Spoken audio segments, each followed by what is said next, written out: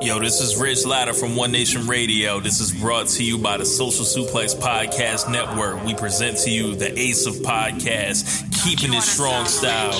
Let's go. It's the Ace of Podcasts, Keepin' It Strong Style. Covering New Japan, they ready to hold it down. Jeremy Donovan and the young boy Josh. Come and hit a job out and bury all the frauds. From the Tokyo Dome over to the G1. Social Suplex is the network where we can get it done. I'ma chill and let them have it, cause this is just an intro. Keeping the strong style, 6 stars from the get-go, boy.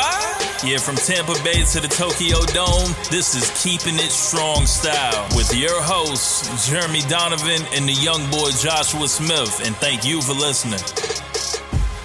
Welcome to Keeping It Strong Style on the Social Suplex Podcast Network. Jeremy Donovan here alongside the young boy Josh Smith.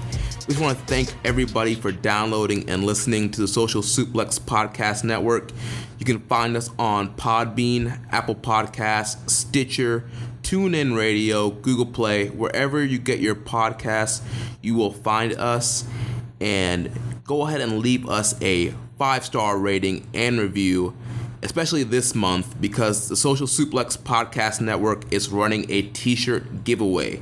All you have to do is leave a rating and review. Send that rating and review to me. You can email me, jeremy@socialsuplex.com, and then a random winner will be picked, and you will win a wrestling t-shirt of your choice. It can be from Pro Wrestling Tees, WWE Shop, New Japan, wherever promotion you want, whatever shirt you want, we will get to you if you are the winner. And Josh, man, we've had a lot of people putting in ratings and reviews, and a lot of people checking out our show. Yeah, so I've been pretty blown away the last couple weeks because this is still a pretty new show, and I mean, we're pulling in fantastic numbers, which, the fact that we decided to start this just kind of on a whim. Right, literally, it was just one night saying, hey, we should start a New Japan podcast, and I sort of expected, I didn't expect anybody to listen, to be honest with you. I'm like, oh, this just be something fun to do. But the fact that you guys are tuning in and the fact that you guys are leaving reviews, that is just freaking awesome. Just seeing that you guys actually enjoy the show. The one thing I'm waiting for is the guys who say that you suck. Because that's when you know you kind of made it, is when you're pushing people's buttons and they're like, yo, this show literally sucks. You guys have bad opinions. And I'm going to be like, yes, we're over. Well, we'll see. Drawing heat. Yeah, we'll see if we'll get heat coming up. No, but seriously, guys, thank you for leaving us reviews. And if you want to win this t-shirt contest that we got going on, be sure to leave us a review. And where can they send that review? How long are we doing this contest, by the way? This is up until January 31st, so you have until the end of the month. You can email me, jeremy@socialsuplex.com, or if you follow me on Twitter, you can shoot me a DM at Jeremy L. Donovan, or if you're friends with me on Facebook, you can shoot me a message.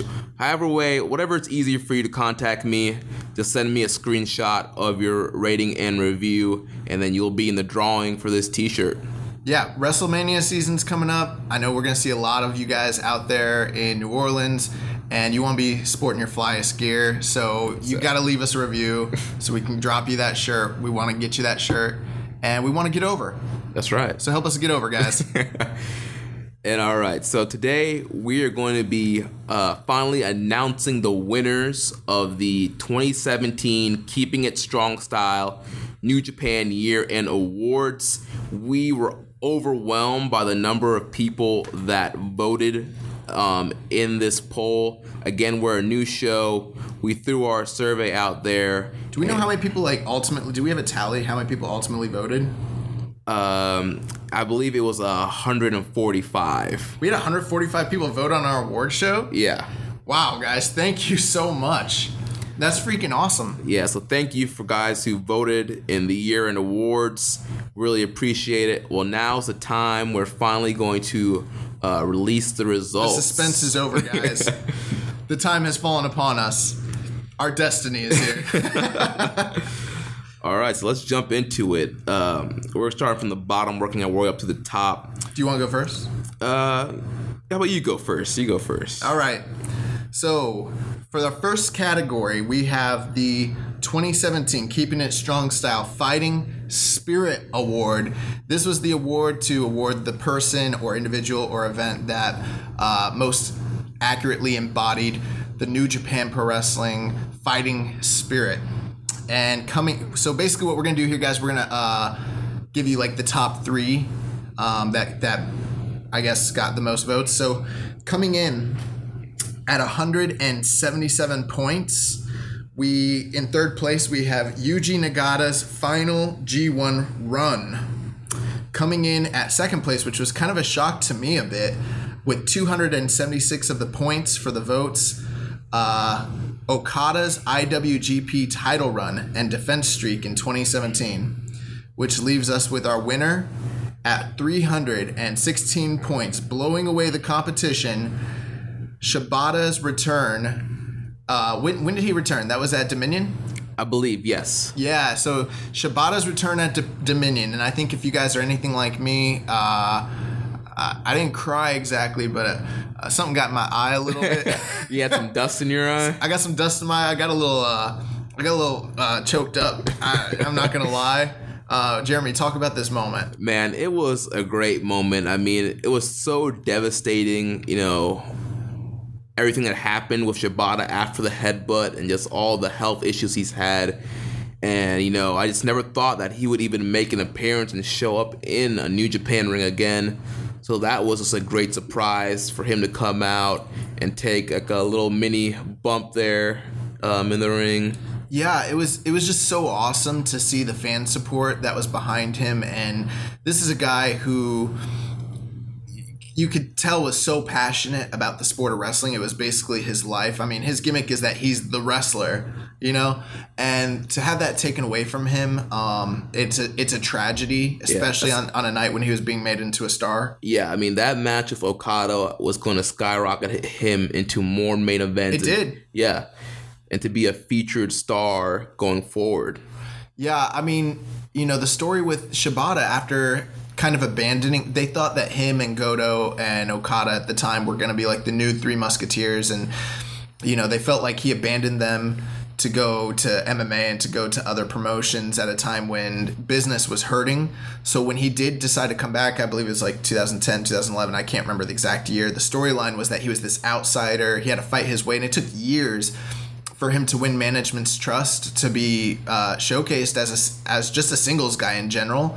And then after kind of going through his runs with the Never title and fighting the New Japan dads and eventually kind of overcoming that, being like a third string type guy to where like they were going to showcase him as a main event guy. I mean, there's criticisms about New Japan not creating new stars, but they were getting ready to make him one of the top stars. Right, and you got to imagine that he would have had a great run in the G1. Probably, yeah. I mean, a lot of people thought that this was going to be a year where maybe he could even potentially be in the G1 finals, maybe even go to the, it was probably going to be Naito's year, but maybe go to the, it wasn't unfathomable after his showing during Sakura Genesis that he could have gone to Wrestle Kingdom this year, potentially, or gotten another shot down the road. Right, like you said, he could have been in the finals. It could have been Naito versus Shibata in the finals. It very well could have been, but we'll never know. But when he came back that night, nobody was expecting it. So, and I'm, there's a lot of themes in New Japan that people love, but for me, my favorite theme is just like when you hear that,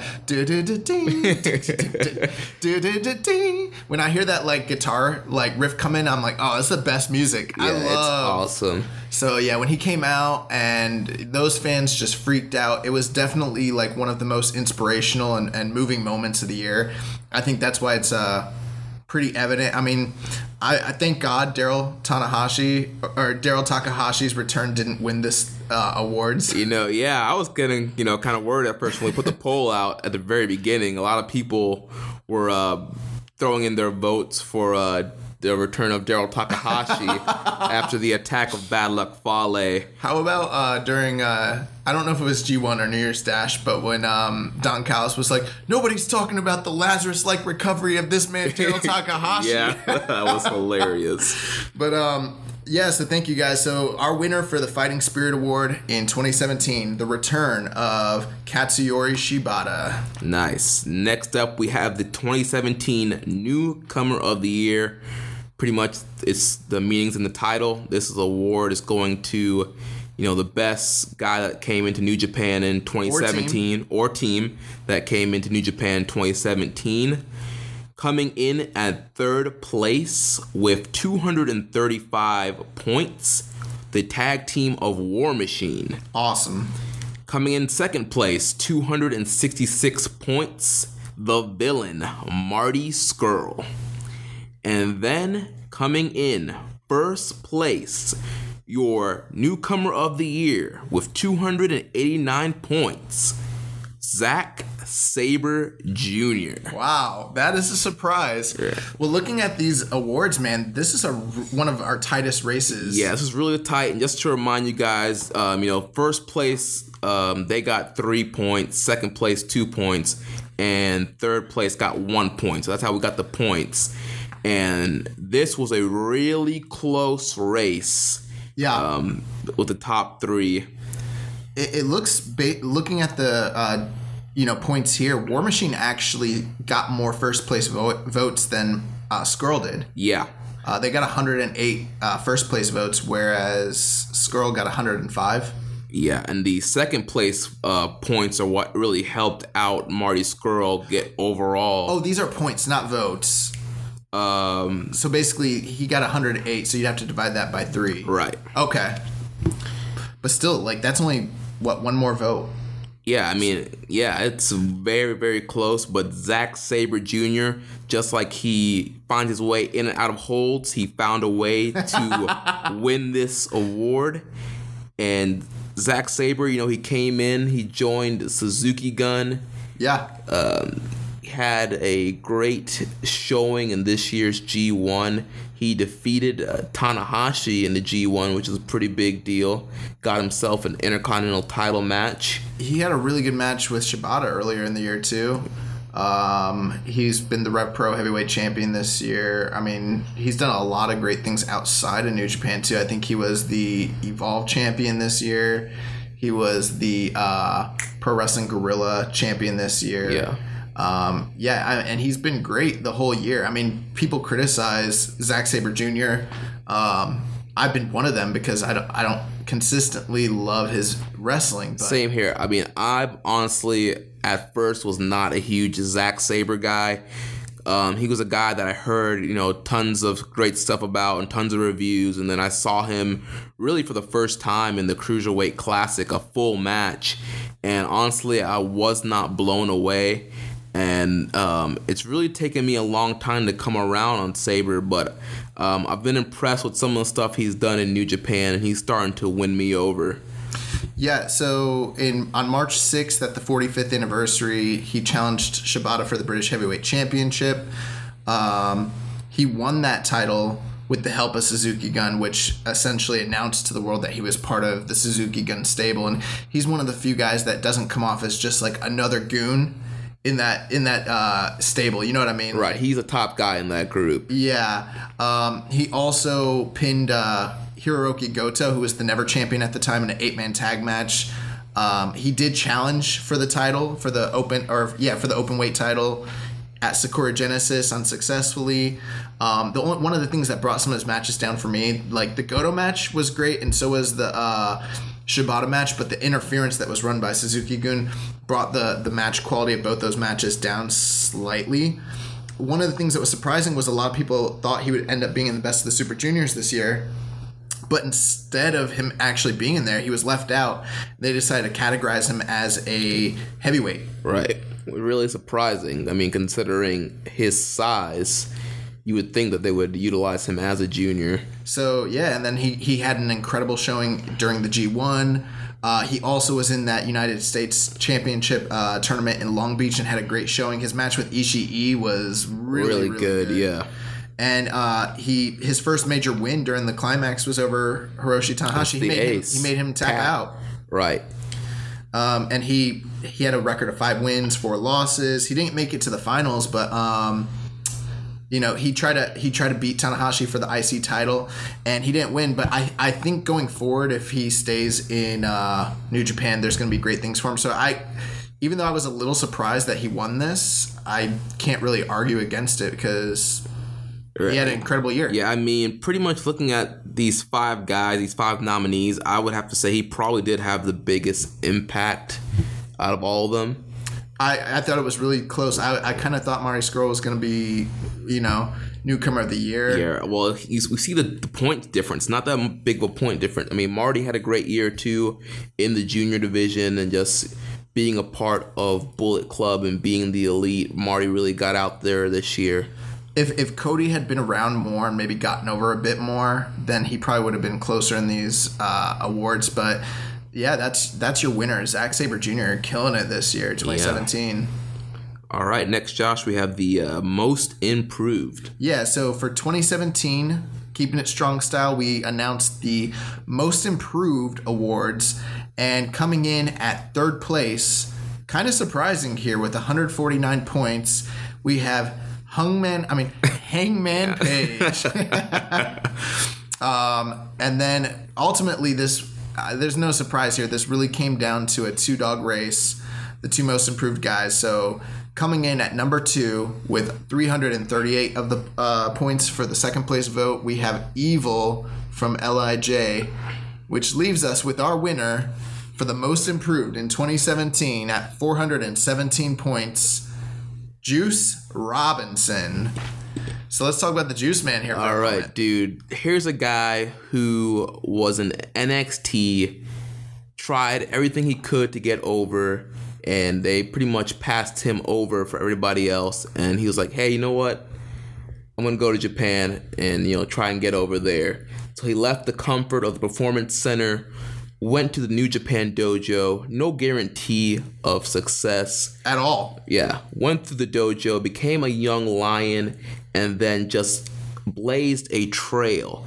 Every match this guy was in, he got better and better, and now he's completely over. He had a star-making performance in the G1 with a surprise win against Kenny Omega, followed up with that U.S. title match he had with Kenny Omega, which was a very great match.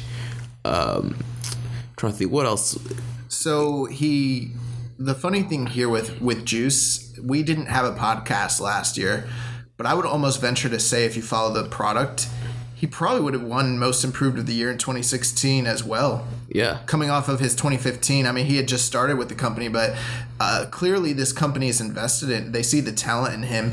Now, he was still booked as a jobber in 2016, but slowly but surely you could see his progression. Right. And a lot of people were shocked at New Year's Dash this past year when he scored his first major win in a 10-man tag. He beat Hiroki Goto for the Never Openweight title. Well, no, who was the Never Openweight champion. Yeah. Which indicated that he was going to get a title shot. He received that title shot at New Beginning in Sapporo. He was defeated, but he had an incredible showing. Eventually, he ended up beating Tetsuya Naito in a 8-man tag at Sakura Genesis. So then he challenged him for the IC title. He got that title shot at Wrestling Toyo no Kuni. He lost that match. So there was kind of a reoccurring theme here where Juice Robinson was beating top guys in multiple man tag matches, but getting title shots to kind of show that he was a serious contender, but he wasn't up to the same level as some of these other guys. But in every single match, he had an incredible showing. Right. All these matches were like good to great all year long. And also, he joined Team Taguchi Japan, joining Taguchi and those guys. They challenged for the openweight 6-man tag team title several times. He also was in the G1 special. Yeah. Who did he wrestle? He had a really good match with somebody in there. Was Zack Sabre? I would think it was Sabre. Yeah. Yeah. And then talk about his G1 run. Yeah, so I was mentioning earlier, him in the G1, it was just, he had to work for knee injury, which was a legit injury that he got hurt, I believe, the first or second night, and he had to work that whole tournament with an injured knee, and just, probably the best performance out of the G1 was, like I mentioned, that match with Kenny Omega. Yeah, he beat Kenny. Yeah, that surprise victory. If you look on paper and you see Kenny Omega versus Juice Robinson, you think there's literally no chance that Juice is going to pull off a victory over Kenny. but he was able to reverse the one wing angel into a victory roll. Yeah, that's one of my favorite spots too. Ever since Brett did that to Bam Bam at King of the Ring. Yes. I'm like, I love the victory. And then when he tried it on Owen at WrestleMania and he got Owen caught. reversed it, yeah. Yeah. So, yeah, I mean, Juice pulled out the win there. And he had some other great matches, too, in his block in the G1. He ended up finishing up in the bottom half of the block, but like you said, he was at Destruction in Kobe.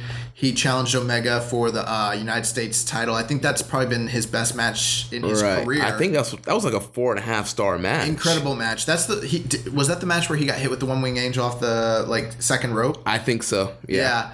And then to close out the year, he formed a team. He brought in Sami Callihan. They formed Death Juice. And they were in the A block. I think so. Yeah, and they ended up finishing second in their block. They had 4 wins, 3 losses, but bell to bell, they were definitely the top performers. They were the MVPs of the A block for sure. Really, really good tag team, and his promo work is great. If you watch, like the backstage press conferences, him and Sami Callihan, they were right. I didn't think I was going to like that tag team, and they got over with me. I hope Sami comes back, but Juice was just on fire this year. And I mean, the ladies love Juice. You hear those crowd reactions. LL Cool J. The ladies love them some Juice Robinson. He, like you said, he's a guy that went from being a young lion to, becoming like a established character who the fans were getting behind last year to now like he's a believable title challenger. So you've seen his slow ascension to where like if they need him to be someone who can be in title contention in 2018, it's gonna be believable because he's been in tournaments and title shots and lost, but this last tournament he was in the tag league. Like if he had gone to the finals, it would have been, they're establishing him as a guy who can start to pull out wins now. You know what I mean? Right. I would love to see Juice get his first title. Yeah, me too. In 2018. He's a guy I'm like, let's put the IC title on him. Right. Let's see what he does. Yeah. So, yeah. And you know what? We would be remiss if we didn't at least make mention of how Evil started to turn things around and was really improved this year as well. Just like his matches with Okada. Yeah, I mean, there was another G1 surprise. Nobody thought that Evil was going to beat Okada. But yeah, he was able to pull that victory out and get himself a world title shot. If Juice wasn't in the company, Evil for sure would have been. And it's interesting, if you look at the votes, like Juice got 297 first place points and Evil got 99, but Evil got 207 second place. Yeah. And that was by far the most. So most people kind of saw it the same way, that Juice was evidently the most improved and then Evil was right behind him. And any other year, Evil would have definitely, with his run in LIJ with the 6-man tag titles and then his singles stuff, he would have definitely been the most improved. He just happened to be having a great year at the same time that Juice was having a stellar year. Right, and I see both of these guys having another great year in 2018. Yeah. So moving on, up next we have the 2017 Faction of the Year. Coming in third place with 120 points, Chaos. Coming in second place, 312 points, the Bullet Club. And then first place, the Faction of the Year, with 417 points, LIJ, Los Ingobernables de Japón. Yeah. Tranquilo. Yeah. And if you're not super familiar with New Japan, if you're not down with that, you got 2 words for you. That's not where I was going with that. Yeah, if you're new to the New Japan product, you're starting to follow it more weekly and keep up with all the news. You hear a lot about Bullet Club here in America, and you might be confused, like, how could Bullet Club not be the faction of the year? But in Japan, LIJ, they are the top faction. They have the most merchandise sales. They're the top draws. I mean, you hear the reactions that Naito gets when he's in matches. Like, they lose their mind every time Naito's out there. They love Hiromu Takahashi. We mentioned Evil starting to get over. I mean, pretty much everybody in this faction gets a pretty good crowd reaction. It's pretty much over to some extent. And then their 10-man tags, they probably are the most cohesive unit in New Japan. They work so well together and just really flow. Yeah, from a kayfabe standpoint, I mean, you talk about the business side of things, and I mean, they are so over. But from a kayfabe standpoint, I mean, LIJ, this was their year. They dominated the 6-man tag titles all year with Bushi and Evil and Sonata, to the point that we almost considered putting that 6-man tag in our tag team of the year contender category. Naito, obviously he was the MVP of the year in Tokyo Sports and in Weekly Pro. He had an incredible IC title run. He won the G1. He went on to challenge for the IWGP title. Bushi had a stellar year in the Best of the Super Juniors. He challenged for the junior title. And then, Evil had an incredible G1 run. I believe they've had the most wins out of any stable when it comes to, like you said, the cohesiveness, when it comes to 10-man tags and 8-man tags and 6-man tags. Yeah, they're just, no matter what combination you get, they just work so well together. And then they debuted Hiromu this year, who is just a monster in the junior division. I mean, he's almost like the new, you almost want to say ace, but he's like an anti-hero. He's like the modern Ricky Chowshu of the juniors, just this rock star who is tearing it up in that division. And the whole first half of the year, it was all Hiromu when it came to that division. Right, he took the division by storm. Yeah, and it's 5 guys, whereas Chaos and Bullet Club, they're great stables, but they're overrun to the point where there's guys in there that are just guys. But in LIJ, all 5 of those guys matter. Yeah, they're all stars, and every single one of them has a very important role when it comes to the dynamics of their group. So, and then also there's this it's weird, they have this stable competition going between them. They had a tag match this year, I believe, when it was, what was, I can't remember when that was. Was it on the G1? It might have been one of the tag matches on the off night or whatever. It was good though. I can't remember, but yeah. And I mean, they got over stuff like Daryl Takahashi this year, and Naito trying to destroy the IC title all year. And yeah, so I mean, these guys who else could have won this? Right, and I mean, they're already on a good start for 2018. Naito was in the main event of Wrestle Kingdom. You had Sonata and Evil winning the tag titles. Sonata's now getting a world title shot. Takahashi was in the junior match at Wrestle Kingdom. They're killing it. Yeah, they're killing it. And then if you look at the votes that we had, the other groups, Chaos, Suzuki-gun, and Taguchi Japan all got the same number of first place points, which was 9, which means only 3 people voted for each of those teams. So they were literally all pretty much out of it. Bullet Club got over based, I would say, on the popularity of the brand. Maybe not so much on their actual accomplishments this year, even though there probably is an argument to be made. But I mean, they dominated the first place. LIJ dominated the first place points this year. Oh yeah, because I mean, if you watch the product, which a lot of people who voted, I believe they're pretty up and up on New Japan. You watch that product. I mean, LIJ, man, they're the top faction. There's no question about it. Yeah. So hats off to LIJ. They had a stellar year. They are the 2017 Keepin' It Strong Style faction of the year. All right, up next we have the 2017 Gaijin of the Year award.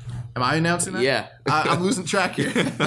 Okay, so the Gaijin, this is the Big Van Vader Gaijin of the Year award for Keepin' It Strong Style. Coming in at 3rd place with 178 points, we have the aerial assassin, Will Ospreay. And coming in, this is really surprising. I gotta be honest with you guys. With some of the names that are listed here, coming in at 2nd place, we have the Juice Man, Juice Robinson, coming in at 2nd place with 221 points. And then, if there was never any doubt in my mind when it came to this award, but with 423 points, the Big Van Vader Gaijin of the Year award winner is the cleaner, Kenny Omega. Yeah, I think I made a joke when we were putting these awards together. We should name this the Kenny Omega Guys of the Year award. I mean, all 5 guys on here are great wrestlers. We got 6, actually. Or 6, yeah. Are all great wrestlers. But, I mean, when you look at the guys in talent, I mean, Kenny Omega, I mean, this is a guy that just is blowing the wrestling world right now. Pretty much starting from blowing it up. Yeah, blowing it up. Yeah. That's yeah. blowing it up. Raw and uncut. Yeah. Uncensored. His matches, pretty much since becoming a heavyweight, have just been insane. And, the first guy in a while to break Dave Meltzer's 5-star scale. He's not the only one. That's what I said. First time in a while. Okay. I just want to throw that out there. He did not do it alone. But you're right. But yeah, the 6-star matches, that epic trilogy with Okada winning the U.S. Championship in the tournament in Long Beach, defending those titles against Yoshihashi, Trent Beretta, and Juice. I mean... Yeah, we, during for the Fighting Spirit Award, he didn't win it, but we listed his, actually... Is it on the Fighting Spirit? It should have been there, but I don't see it right now. That's fine, either way.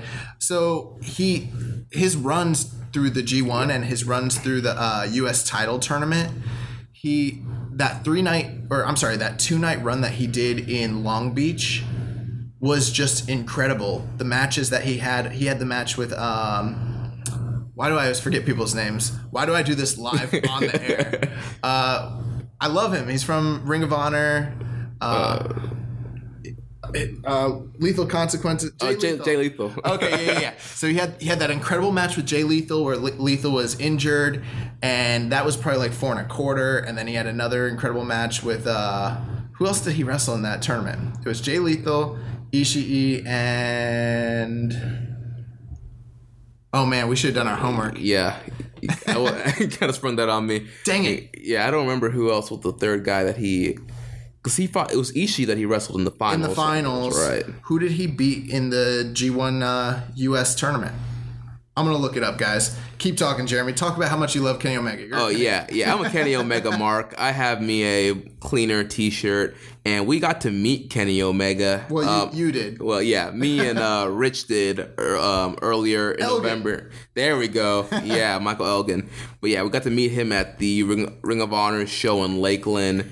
Super cool dude, and just, a great wrestler. Yeah, I mean, he had the match with with Okada at the beginning of the year, which set the entire tone for one of the greatest in-ring years that there ever has been in history. Literally, it broke the star rating scale. And after that, all the controversy about whether he was going to resign or not, right. And he took that break, and just the anticipation and desire for Kenny to come back was at a fever pitch. Yeah. And he has the most protected finisher, I would say, in New Japan with the one-wing angel. Mm-hmm. Only 2 people have, quote-unquote, gotten out of it. Okada and Jericho. They've never kicked out, though. Yeah, they grabbed the rope, but nobody has ever kicked out of the one-winged angel. Most protected finish in New Japan. Probably the most protected finish in the business right now. Right now, yeah. And I hope it stays that way for a while. They call him the best bout machine. He had this trilogy with Ishii that it's almost all near 5-star matches, and nobody really talked about it. They're unheralded. He had a trilogy with Michael Elgin that almost nobody talks about, and it was almost near 5 stars. He had incredible matches with all those title defenses. What I was trying to say earlier, and I apologize, guys, his G1 his G1 special in the US tournament run, where he had the match with Michael Elgin, Jay Lethal, and Ishii, they were all between 4 and 5 stars. Not since Bret Hart at King of the Ring 1993 can I remember anybody having a 2-night just run through a single elimination tournament like that. I mean, it was historic, literally, how good those matches were. And he took this belt that when it came out we were talking about how awful that belt looked. We were like making comparisons to the Universal title, and suddenly, like when he won it, I was like, that belt doesn't look so bad. Suddenly, like that belt is like as prestigious or more prestigious than the IC title. Like it's kind of crazy. He's like turning it into the real world's title. Right. And then his trilogy with Okada is the modern day Flair and Steamboat. I mean, just incredible. His match with Tetsuya Naito during the G1 finals. Yeah, that was another great match. His G1 run in general. I mean, even like his comedy match with Yano, I got a kick out of it. Right, and that's another point I was going to make. I mean, yes, he's been having a lot of like these great intense matches, but he's also a guy that can give you a nice little comedy, lighthearted match. The match with Yano. Sometimes when he teams with the Bucks, the elite is awesome. Their YouTube channel, Being the Elite, that show is freaking hilarious. Yeah. The business that they're doing, just with their shirts and their merchandise sales and the teased, and we'll get more onto this coming year, but like his teased dissension between him and Cody. And then obviously going into 2017, the attack that came from Jericho and being one of the most talked about. I mean, this was an incredible year for him, and I don't see anybody else that was a gaijin in New Japan that meant more to the company, I mean, worldwide, than Kenny Omega. Right, and he's a guy, I mean, he lives in Japan, he speaks and reads the language, the people see him as one of their own. So, I mean, he goes, above and beyond to really put New Japan on his back and be involved in that whole culture. So shouts out to the cleaner Kenny Omega for the 2017 Gaijin of the Year. Before we move on, something I thought was just very interesting. The bottom three guys in this, the bottom guy for Gaijin of the Year was Zack Sabre Jr., who won Actually, it was Cody. Or actually, Elgin, actually. No, it's not. Elgin is... Oh, you're right. I'm reading this in wrong order. You're right. Sorry, guys. I make mistakes on the air all the time. Elgin. I actually voted Elgin very high. I might have even put him number 1 just for this particular category. Just, I don't know. But very surprising because to me, Elgin fits that mold of being like the classical, like... The classic Dr. Death, Steve Williams, like Brody Lee. Yeah. Not Brody Lee, Bruiser Brody. Yeah, Bruiser Brody. Sorry, I'm thinking got Luke Harper on the brain. But like he and this was a guy who had, out of all the guys that were here that wasn't named Omega, probably had more great matches all year long. And I don't know if maybe it had something to do with the controversy that happened around the same time that our awards came out, but Michael Elgin got the least votes. And then Cody and Zack Sabre Jr. was 4th. This is the guy who won our Newcomer of the Year awards. Yeah. But when it came to the Gaijin of the Year, he was towards the bottom. And Juice Robinson got more votes than Will Ospreay or anyone else. You know what I'm saying? That's kind of crazy that Juice Robinson was voted higher as a Gaijin. And that just goes to show you how over Juice has gotten. Even with the fans here. And yeah, it's crazy. So hats off to Kenny Omega. He is the 2017 Big Van Vader Gaijin of the Year award winner. All right, next up we have the Feud of the Year. Coming in 3rd place with 225 points, the feud between Kushida and Hiromu Takahashi. Coming in 2nd place with 325 points, the feud between Tetsuya Naito and Hiroshi Tanahashi. And coming in 1st place with 420 points, your 2017 Feud of the Year, Kenny Omega against Kazuchika Okada. Could there be anything else? I mean, no. I mean, I'm surprised that other feuds got 1st place votes. Yeah, the other team, the other, award or like the runners up, they scored a lot of points, but it came off of 2nd place and 3rd place voting. none of them had very.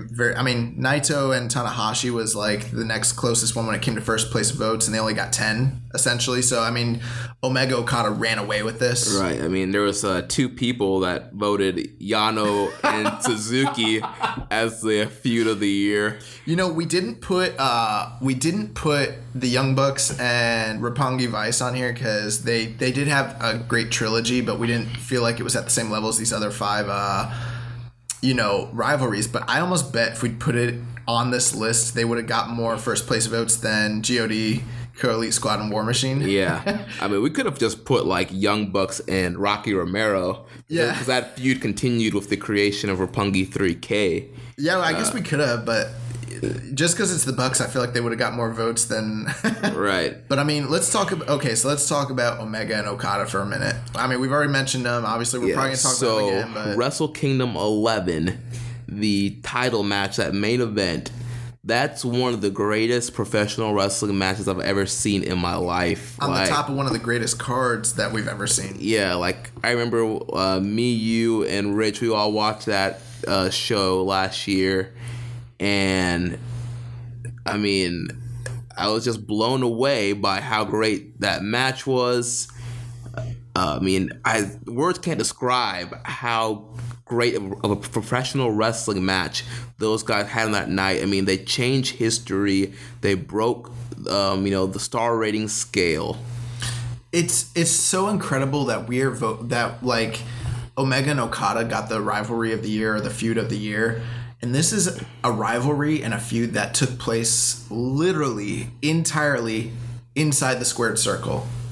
Like, there were no attacks. There were no personal vendettas. There wasn't anybody like going to someone's house and attacking them with a baseball bat. Even their promos they really didn't attack each other in the promos. It was more just them wanting to be the better man kind of thing.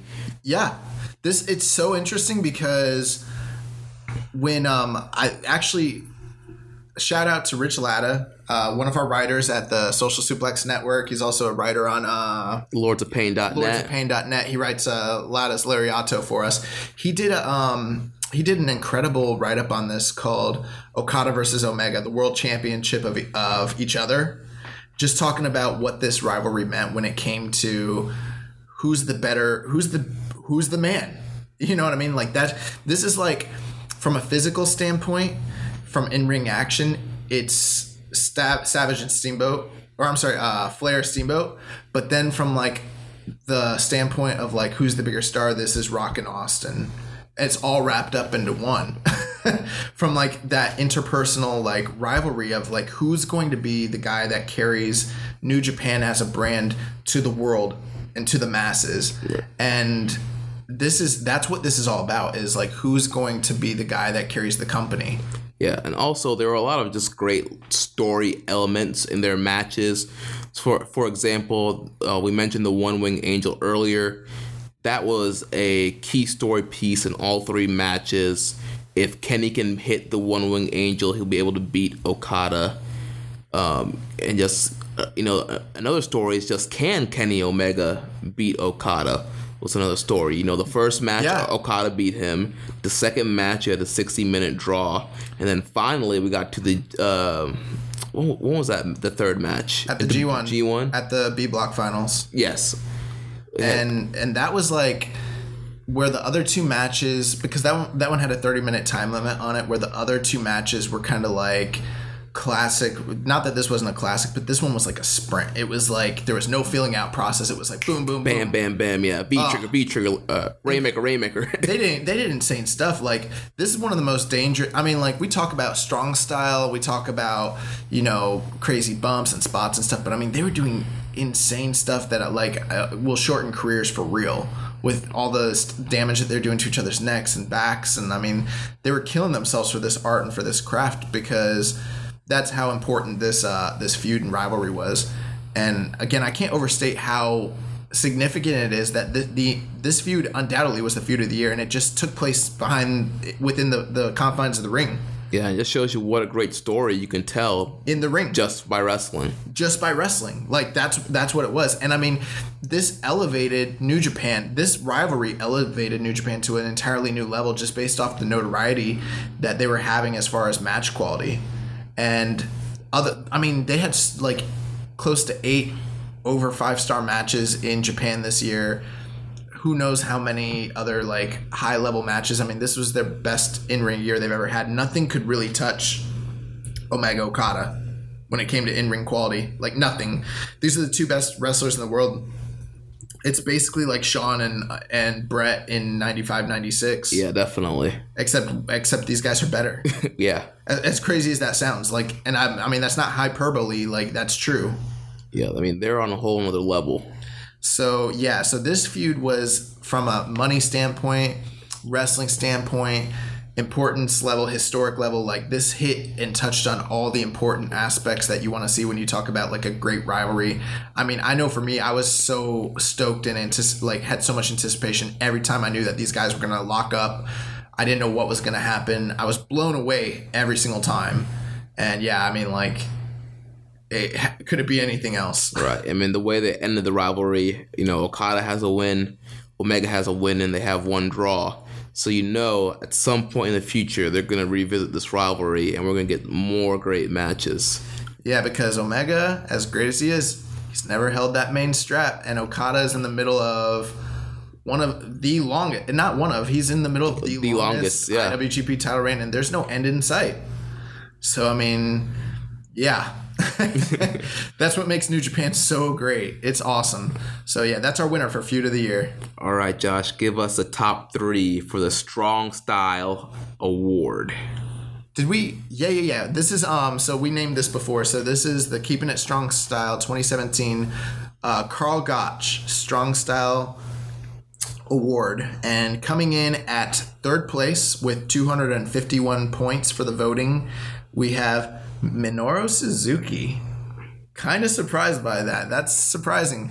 And then coming in with at 2nd place with 331 points, Tomohiro Ishii, which leaves us with our winner, a little bit of a surprise, but not maybe so much, with 344 votes, Katsuyori Shibata, winning the Karl Gotch Strong Style Winner Award, however we want to say it. Yeah.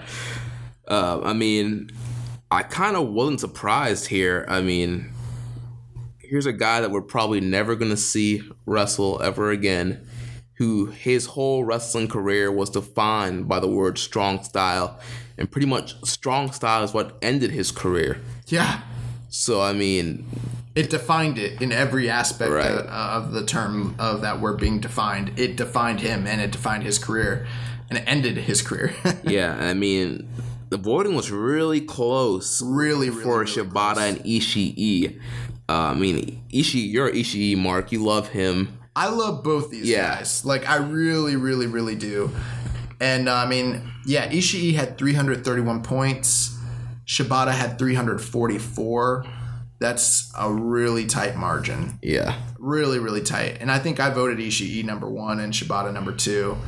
I think what it really comes down to when you're talking about these 2 guys in this particular year, are you going to vote Shibata based off of the short amount of time that we had to basically vote him this year? Because, I mean, he was only in there for 4 months, essentially. And the impact that he had was the 4 months of impact that he had. Does that outweigh the entire year of work that Ishii did?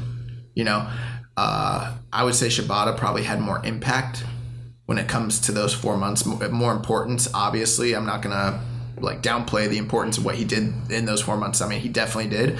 But then when you look at Ishii's body of work over the whole 12 months, how does it weigh out for you? And evidently it was really tight, but for the majority, it was Shibata. It's Shibata. Yeah. Yeah, we talked about him earlier with the Fighting Spirit Award. And, I mean, you want to watch a hard-hitting match, you go on New Japan World and just type in Shibata and watch any match. I mean, you'll see what strong style is all about by watching Shibata. So, I mean, let's talk about some of the stuff that Shibata did accomplish this year, because it probably will be the last year we see of him. And I mean, so starting off with January 4th in the Tokyo Dome at Wrestle Kingdom 11, he wrestled Hiroki Goto, who is, this is a shoot, it's his best friend in real life. They went to high school together, former tag team partners, and they battled for the never open weight championship, which essentially is the Strong Style World Championship. Right. And talk about that match, Jeremy. I mean, that was a great match, very hard hitting. To me, I think kind of the story in that match was, is Goto tough enough to kind of hang in there with a guy like Shibata? And in that match, I mean, Shibata pretty much helped make Goto in that match, and just it helped show that Goto could hang with guys like Shibata and Ishii and Minoru Suzuki, and it just really helped elevate Goto to a next level, and also just showed how great Shibata was and just how tough of a wrestler he is. I remember watching that match live, and we had a group chat going on the Wrestling Squared Circle Facebook group. You guys can find us and join us in the Wrestling Squared Circle Facebook group. We have live chats and open threads during all the major pay-per-views and major shows, that sort of thing. But I remember Patrick Morgan, shout out to Patrick Morgan. He's one of our top contributors on the page and on the group. And I remember he was watching it with us, and he woke up early that morning, and he said he'd never watched New Japan. And when he saw that match, he was like, I've never seen anything like it. Right. He's like, I didn't know wrestling could be like this.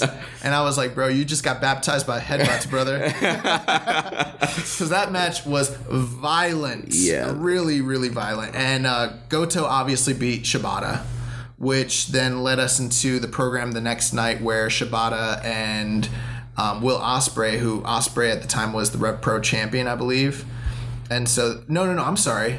I think Shibata was still the Rev Pro champion, and Ospreay wanted his challenge. Yeah, he was the challenger. He wanted to challenge him for it. So Shibata had an incredible year in 2017, where he was also the Rev Pro champion. So he was like wrestling in Ring of Honor. He was also wrestling in Rev Pro. Yeah, so I mean, he had an awesome year, and so he had title shot against our title defense against Ospreay. He ended up going into the 2017 New Japan Cup, and he beat Bad Luck Fale in the finals in a surprisingly really good match. His match with Ishii that year during the New Japan Cup was awesome. So then he got a chance to challenge for any title he wanted, and he ended up challenging Okada. And then that led us to that incredible match that they had at Sakura Genesis, which was a 5-star affair. Which was ended up being his final match. Yeah, he threw a shoot headbutt, which resulted in him having a subdural hematoma, which required emergency surgery. It's very similar to what killed Tim Hague a couple months later, who is a former MMA fighter who was in a boxing match. So, I mean, this was a very, very serious injury. I mean, Shibata could have died. Yeah, and a lot of it had to do with the fact that he was dehydrated going into the match and other things of that nature. And so they're saying right now that he's probably never going to wrestle again. There have been reports, I don't know if it's going to happen or not, but that New Japan was looking to sign him full-time as a coach. So hopefully they're going to take care of him. I do know that he has a blog. I don't read it because it's in Japanese and it's hard to find translations, but he does blog online.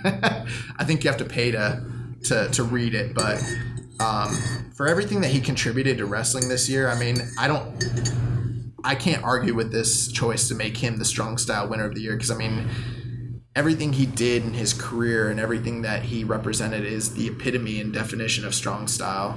Yeah. So I mean, I hope he gets better. I wish we would see him again in the ring at some point. We probably won't, but it's kind of somber. It's bittersweet. Yeah, definitely bittersweet. And I'm kind of glad that he is going home with 2 Keeping It Strong Style awards this year. I really thought Ishii was going to take this. I'm not going to lie. Well, I mean, it was literally just a few votes could have easily swung this either way. Yeah. But yeah, it ended up with Shibata. So there he is, the Carl Gotch Strong Style Award winner, Shibata, Katsuyori Shibata. All right, next up we have the Tag Team of the Year. Coming in 3rd place with 208 points, the Gorillas of Destiny. Coming in 2nd place, 285 points, War Machine.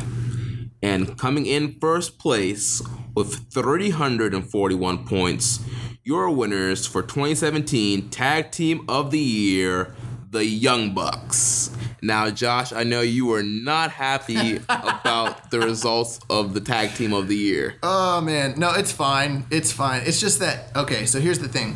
When we decided to come up with this idea, and I know there are other podcasts out there, they have their own award shows. I'm sure most, podcasts have their own awards or whatever, and they set it up different ways, whatever. But we kind of figured when we were doing this, we're like, you know what, it'd be really cool if we gave a voice to everybody who's a fan, basically, and see what the general populace feels and thinks about this and kind of leave it up to them. And so we decided we're going to come up with the nominees and leave it in the hands of the judges, I guess. Of the voters, yeah. Of the voters. But, it's kind of like how in MMA they always say, don't leave it up to the judges.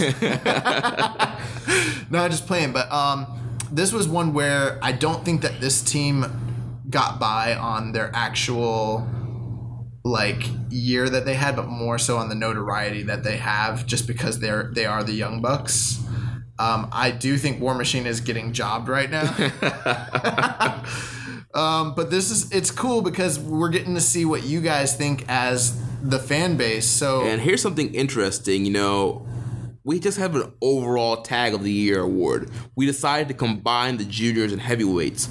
So if we had just did a heavyweight tag team and you removed the Young Bucks, War Machine would have won for heavyweight tag team of the year. But we combined the juniors and the heavies, so the Young Bucks pulled it out there. Like you mentioned, mostly due to their popularity. Not saying they haven't had great matches this year in New Japan. They did, but they were more in Ring of Honor this year, and we're having great matches there and winning ROH tag titles or ROH 6-man tag team titles. If I'm being honest, I can only really think of 4 matches that they had in New Japan off the top of my head this year.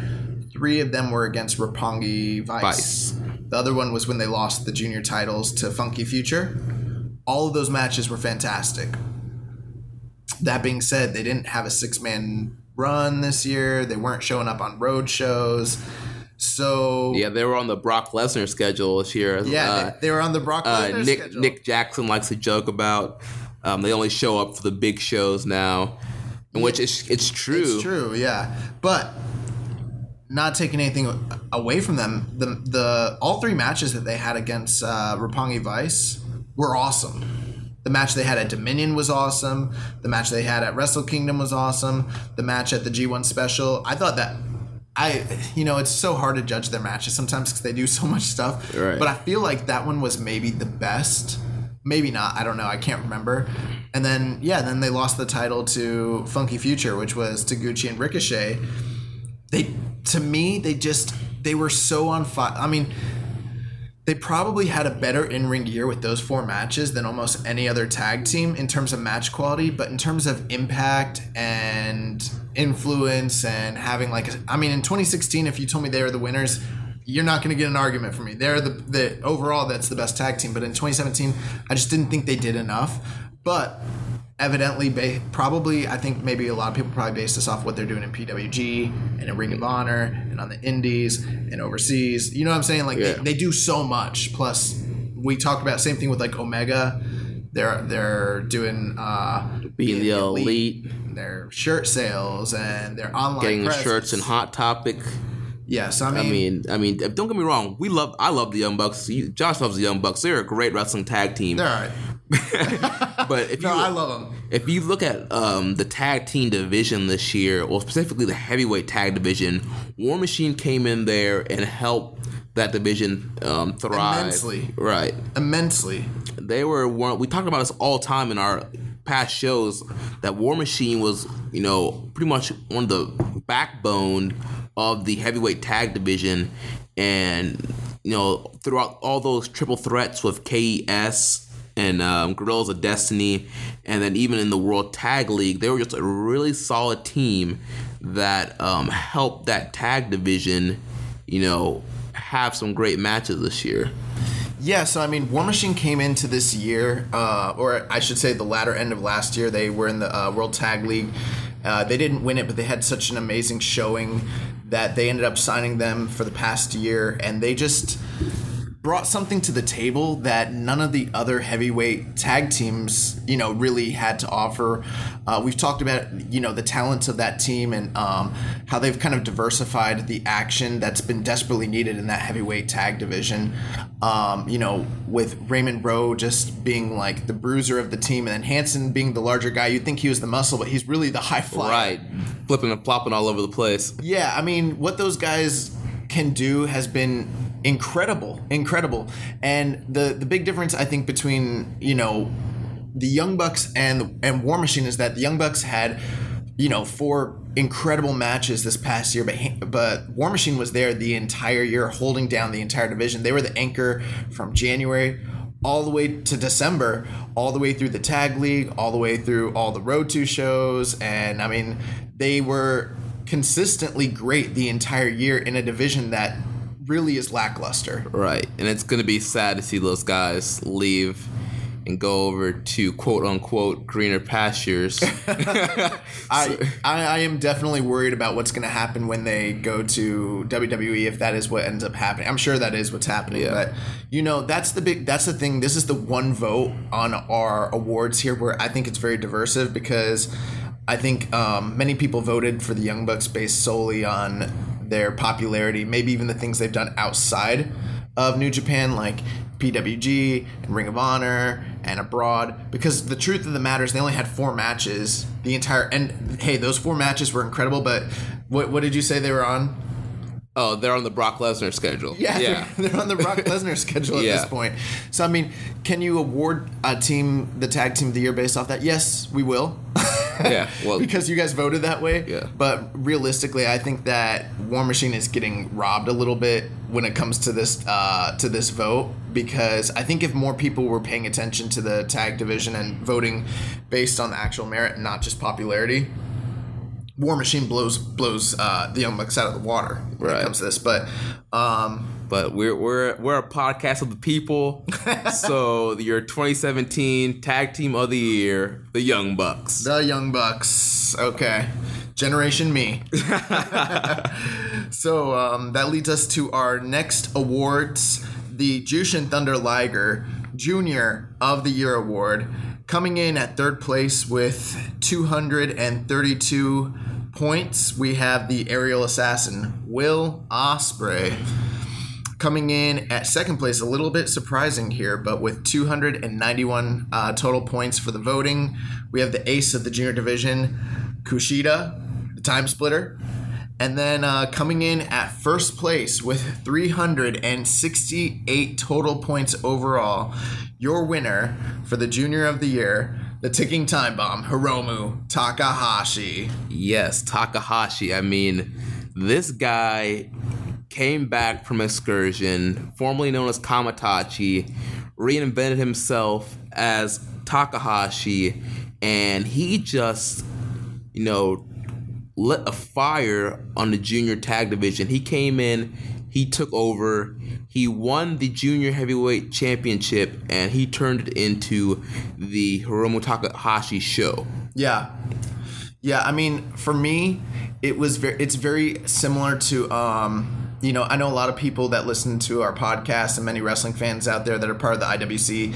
They're not huge like Brock Lesnar fans for good reason, but there's no denying that there's an atmosphere shift and like a big fight feel when he gets in the ring. And those title defenses that Hiromu had throughout the first half of the entire year were very similar, where they felt very different from everything else that was on the entire card, where it elevated the junior division, because suddenly you had this larger-than-life junior champion that none of the other guys in the division, who are all mainstays and longtime, vets of the division, they didn't know what to do with the guy. Right. They didn't know how to overcome him. Yeah, and every match, each one of them, they had a different attempt, a different game plan to try and defeat Takahashi, but no matter what they could come up with. Some guys try to out-crazy him, some guys try to jump him, some guys try to tire him out, take him the long distance, and they just couldn't overcome him, essentially. Right. That was like the running storyline. And then what he did to Kushida in their rematch, where he just destroyed him. Knocked him out with the the sunset flip bomb to the outside.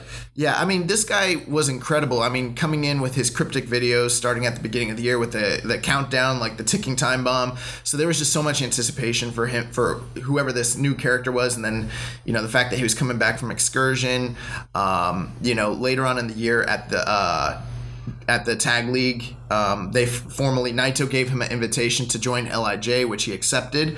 And then that led into the finals where he ended up, or maybe it was the Road 2 shows, I don't remember, but he ended up beating Kushida in a tag team match, which led to their title match at Wrestle Kingdom 11. Yeah. And that match was... That's another thing with Takahashi. All his matches in the first half of the year were all incredible. I mean, all over 4 stars. I mean, consistently great. That first match they had was like 4.5, which was the start of one of the best junior rivalries in a while. Not just that, but like that top of the card, those top 4 matches, that was like right in the mix there with, some of the best matches of the year on one of the best cards of the year. Yeah, and not only did Takahashi get over with wrestling, he got over Daryl Takahashi and Daryl Jr. And Carol. He got a stuffed cat over. Yeah. Yeah, and if you watch his promo work too, this guy, he's definitely crazy, and sometimes, you don't know everything he's talking about, but he's so captivating, and he gets his character where a lot of other guys in New Japan might not get their gimmicks. This is someone who has no doubt about what he is and who he's supposed to be. I remember the first time I saw Takahashi, I was like, man, there's something off with this guy, but I like it. Yeah, I mean, he had incredible title defense in February against Dragon Lee, kind of reigniting their amazing rivalry. Then he defended at the 45th anniversary against Taguchi. He made his third defense at Genesis against Kushida. That was the match where he blitzed him in 1:56 seconds, which just destroyed Kushida as a character and made him have to rebuild and come back. This was a foil of chaos that Kushida's never had to really deal with since he's been the ace of the division. An entirely different kind of challenge. And then that led into May when he ended up in April, he defeated Ricochet, which was also an incredible match. I mean, those guys are all top guys in the division. Right. I mean, he was just running through them. Quality match after quality match. Takahashi, just showing why he is one of the best juniors in the world. And then his run through the best of the Super Juniors, he ended up finishing an A block with 8 points. Will Ospreay ended up winning that block, but I mean, he was extremely dominant in that tournament and put out great match after great match night after night, even though he lost. Those were that's where there was first chinks in his armor. And then in June at Dominion, when he finally was upended by Kushida, which kind of came full circle for their story.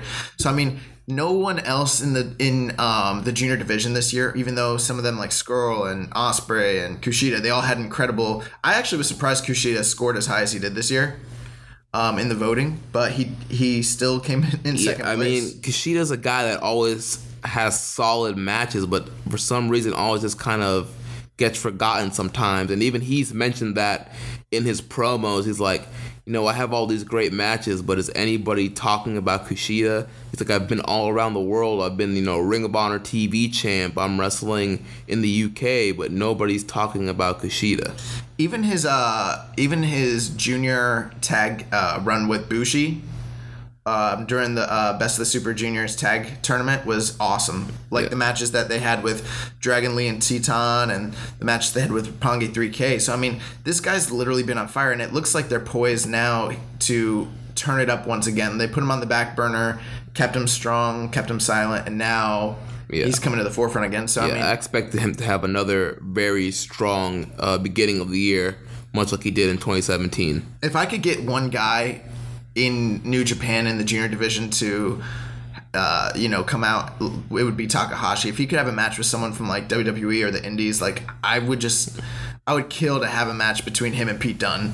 Those two guys they have that aura about them, that realism. This would be the most insane fight. That would be, talk about big fight feel. You would definitely get that from that fantasy matchup. Yeah. So I mean, so our winner for the Jushin Thunder Liger Super Junior Award winner 2017, Keeping a Strong Style Award winner, whatever we want to call it, it is Hiromu Takahashi.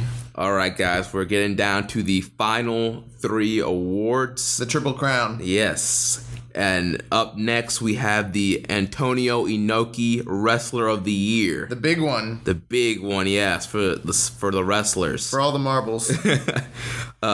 So, for third place, with 222 points, we have Tetsuya Naito. In second place, with 343 points, The Cleaner, Kenny Omega. And in first place, with 393 points, your winner for the Antonio Inoki Wrestler of the Year, Kazuchika Okada, the current reigning and defending IWGP Heavyweight Champion. The longest reigning IWGP Champion. Cumulatively and in a single title reign. Yeah. This is insane, man. And I mean, I know a lot of our close friends might be upset that Omega did not get the win here, but you gotta look at it. Okada, like we said, he's in one of the greatest, probably the greatest IWGP title reign of all time. He's had solid defense back to back to back to back. He's just had great matches. I mean, start off the year, Wrestle Kingdom 11, with the epic bout with Kenny Omega. And we talked about that trilogy earlier. Those 3 matches, those are great. Everybody wants to, build up Kenny, and I'm a Kenny mark, but there's another guy in the ring, and it was Okada who elevated those matches. Also, he had title defenses against Marufuji and Suzuki and Evil. Yeah, I mean, if you run through his title defenses, even though it was back in October, but coming out of, because he won the title shortly before the G1 and he lost to Marufuji, so coming out of the G1 last year, and he defended first against Marufuji. He had a 4 3/4 star match, and then he came into the Tokyo Dome and he had that epic classic with Kenny Omega, and they broke the star rating scale. They had 6-star match.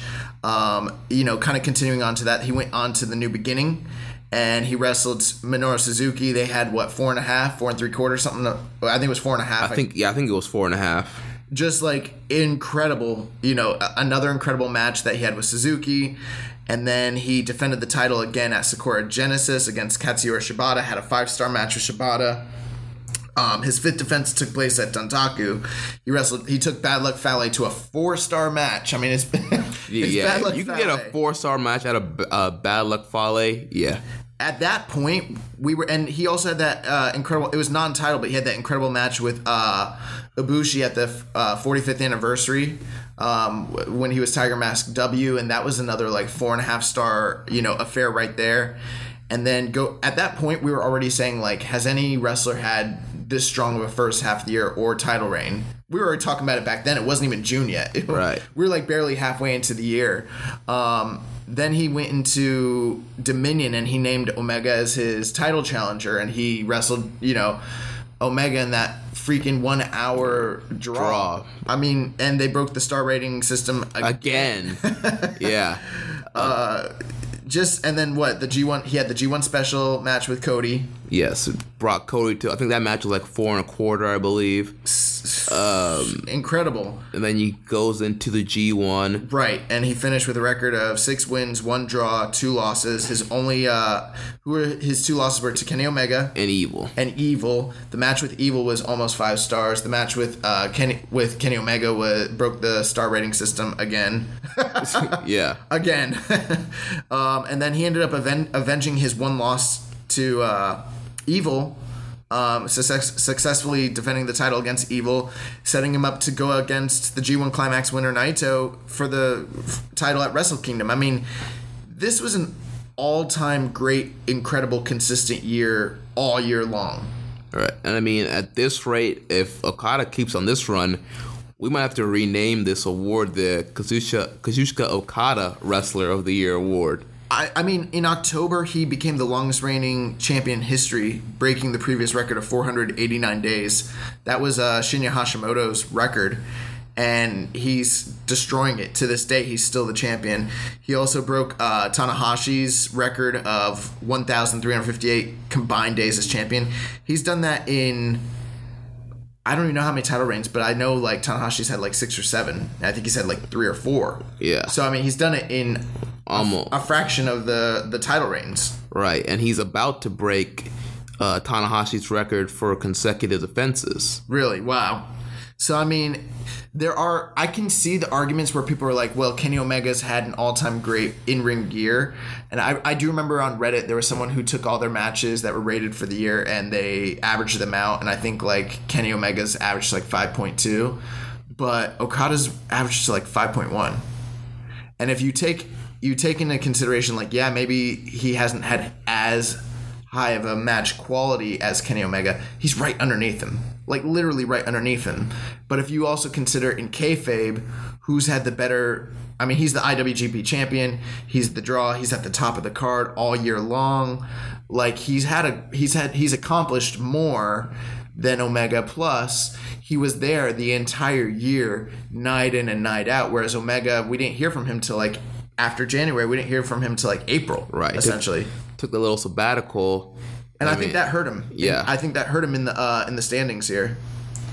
So, I mean, like, this... But, I mean, it was still pretty close voting between Omega and Okada. Close. I mean, a few more first place votes, and we could be talking... They were 50 points away. Yeah. I mean, that's... If more people had turned out, hey, listeners out there next year, if you want your guy to go over, be sure to vote in these awards. We're going to be doing it again, God willing. Yeah.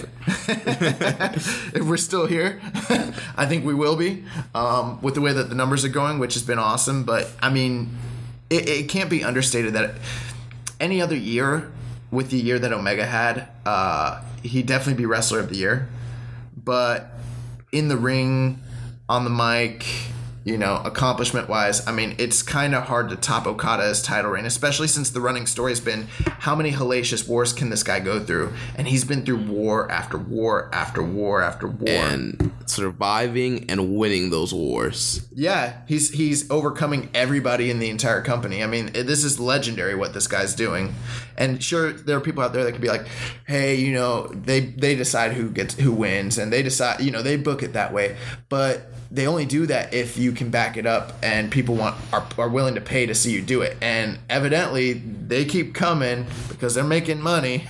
Right. He's their guy. He's the ace. Right. And why mess up the business plan? If you're drawing big money with Okada on top as a champ, why mess with that formula? Why reinvent the wheel? If it's working, then you stick with it until you notice that it's not working anymore. Yeah. So, I mean... Hats off to our winner, Kazuchika Okada. He is the Antonio Inoki Wrestler of the Year award winner. All right, Josh. Up next, we have the 2017 Show of the Year. Yeah, this was a really, really big field. We had a lot of different shows that we nominated, but the 3 that stuck out the most, that ended up getting the most votes, coming in at 3rd place, was the night 17 of the G1 Climax, which came in with 109 total votes. But really what it came down to was 2 all-time great shows. It was a 2-dog race. And coming in at 2nd place with 271 of the total points overall was Dominion, which leaves us with our winner, the biggest show of the year, the WrestleMania of New Japan. It was Wrestle Kingdom 11, coming in at 1st place with 381 total points, the show of the year. Yes, Wrestle Kingdom 11, probably one of the best wrestling cards that you will ever watch. It's definitely one of the best wrestling cards that I've ever watched. I mean, you talk about all those solid matches at the end of the card. You had, the IWGP title match with Omega and Okada that broke the rating scale. You had Naito beating Tanahashi in the Dome. That's a big deal for the IC title. Yeah, that match was incredible. You had the war that we talked about earlier with Goto and Shibata. we talked about Takahashi beating Kushida. You had, Juice Robinson had his first dome, like major dome match. Cody had his first major match. He had an ROH title match of the ongoing rivalry of Adam Cole, baby, and Kyle O'Reilly. You had a tag match with Chaos and Guerrillas of Destiny and Great Bash Heel. And so many obscenities. Yeah. Roppongi Vice against the Young Bucks. I mean, heck, even Tiger Mask W versus Tiger the Dark was a fun match. You had Michael Elgin winning the Rambo. And our dog Cheeseburger making it to the finals. Right. LIJ showing their dominance, winning the Never Six-Man titles. Roppongi Vice beating the Young Bucks for the titles in the Dome. That was an incredible match as well. Trent Beretta showing everybody that he's willing to die for this sport. Right. And then obviously Okada Omega at the very, very top of it. I mean, what really made I watched the show live. I stayed up that night. I don't think I'll ever do it again. But I remember just being captivated at how well they were able to book a show where, the first 7 matches, there wasn't too much that was special, but everything was just very good. The only match that really stuck out as being like top tier was like maybe the junior tag match. That was very, very good. But everything else was pretty pedestrian, but it was different the whole way through. So you had, a juniors match, and then you had the cluster that is the Gauntlet Never Six-Man, and then you had Cody coming in and just, him and Juice putting on a classic wrestling match. Adam Cole and Kyle O'Reilly, continuing their feud. Everything was different. And then when you got to, and then that 3-way tag team match, which was just hard hitting, tons of lariats, everybody cussing each other out. It was kind of wild. But then once you got to the top 4 matches, that's what took this pay-per-view to the next level, because everything was like match of the year quality, literally, like everything was like match of the year contender quality. Yeah, if you put each of these matches in a separate year, they easily could win match of the year. Yeah, so it's really hard. I know Dominion had actually a very similar card, and if it didn't have, I think you might even have an argument saying that could have potentially been a better top to bottom card. But I think the reason that Wrestle Kingdom gets the vote is it's the bigger venue, it's the more watched card, it's more notorious, it's more right. And more eyes are on it. That was the start of the Omega Okada trilogy. That's the match that started it all. So even if you like the Dominion Broadway or the G1 B Block final match better, the Wrestle Kingdom 11 match is the match that started it all. I guess that's incredible. I didn't even think of that our top 3 cards of the year were all headlined by Okada Omega. That just shows you again how incredible this year was for this rivalry. And this was something that really drove up the interest in New Japan. It brought in 10,000 new subscribers to their service. It was top to bottom. It converted people that had never seen New Japan. It turned their eyes on the product. It was just as influential maybe as Wrestle Kingdom 9 was when it comes to bringing in, domestic, like non-domestic fans from the U.S. and from abroad, essentially. Yeah, definitely. So, show of the year, man. Wrestle Kingdom 11. All right, now our final award of the evening, the 2017 Match of the Year. Coming in 3rd place with 161 points, Okada vs. Shibata from Sakura Genesis. Whew, what a match. Coming in 2nd place with 217 points, Kenny Omega vs. Okada from Dominion. Wow. And coming in 1st place with 276 points, your winner for 2017 Match of the Year, Omega vs. Okada from Wrestle Kingdom 11. Wow. Josh, 6 points the difference between Omega Okada 1 and Omega Okada 2. You know what's interesting when you look at the point system too? Omega Okada at Dominion only got one more first place vote than Omega Okada from Wrestle Kingdom 11. What set this match apart and probably what was more diversive was because they actually got the same amount third place votes. It's the fact that Omega Okada from Wrestle Kingdom 11 got a few more second place votes, which really put it over the top. Right. That's the only difference. They were literally like neck and neck. And that's the reason why we did the point system, guys, to kind of, it adds intrigue to the voting here.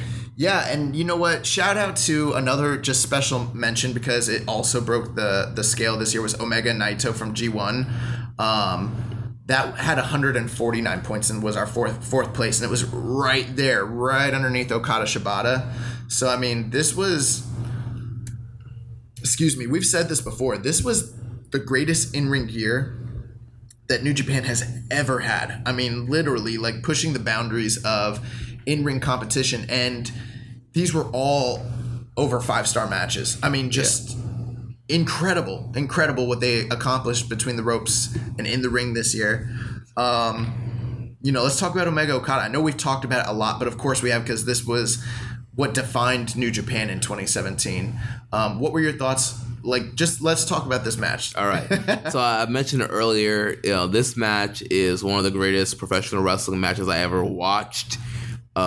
Just the whole story going into there. You have Kenny Omega, who wants to be the face of the domestic expansion of New Japan.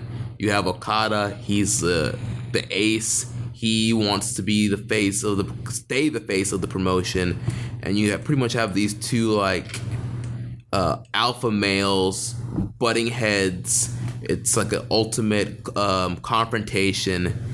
And then, one thing I love too was I mentioned earlier about Kenny's one-wing angel, the most protected move in the business. The whole story of that match was Kenny trying to hit that one-wing angel, and he just couldn't get it. Yeah, so I mean, and it's funny because for a while the Rainmaker was right there as being like the most protected, and it still is very protected, but people do kick out of it now, but only at the top and level. There's usually, 3 or 4 sometimes Rainmakers in a match during a big match. Yeah. But if you're like an upper guy and you get hit with that, you're going to sleep. You know what I mean? But no one has kicked out of the one wing angel. I mean, it's like the Razor's Edge or it's like Jake Roberts DDT. It's like you get hit with it. That's Stone Cold Stunner. Not many people kicked out of that. Right.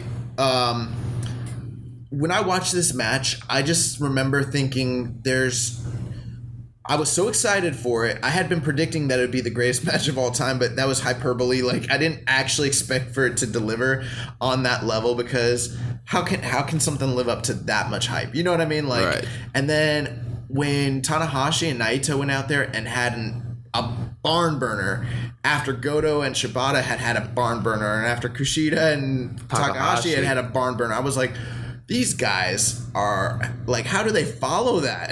Yeah.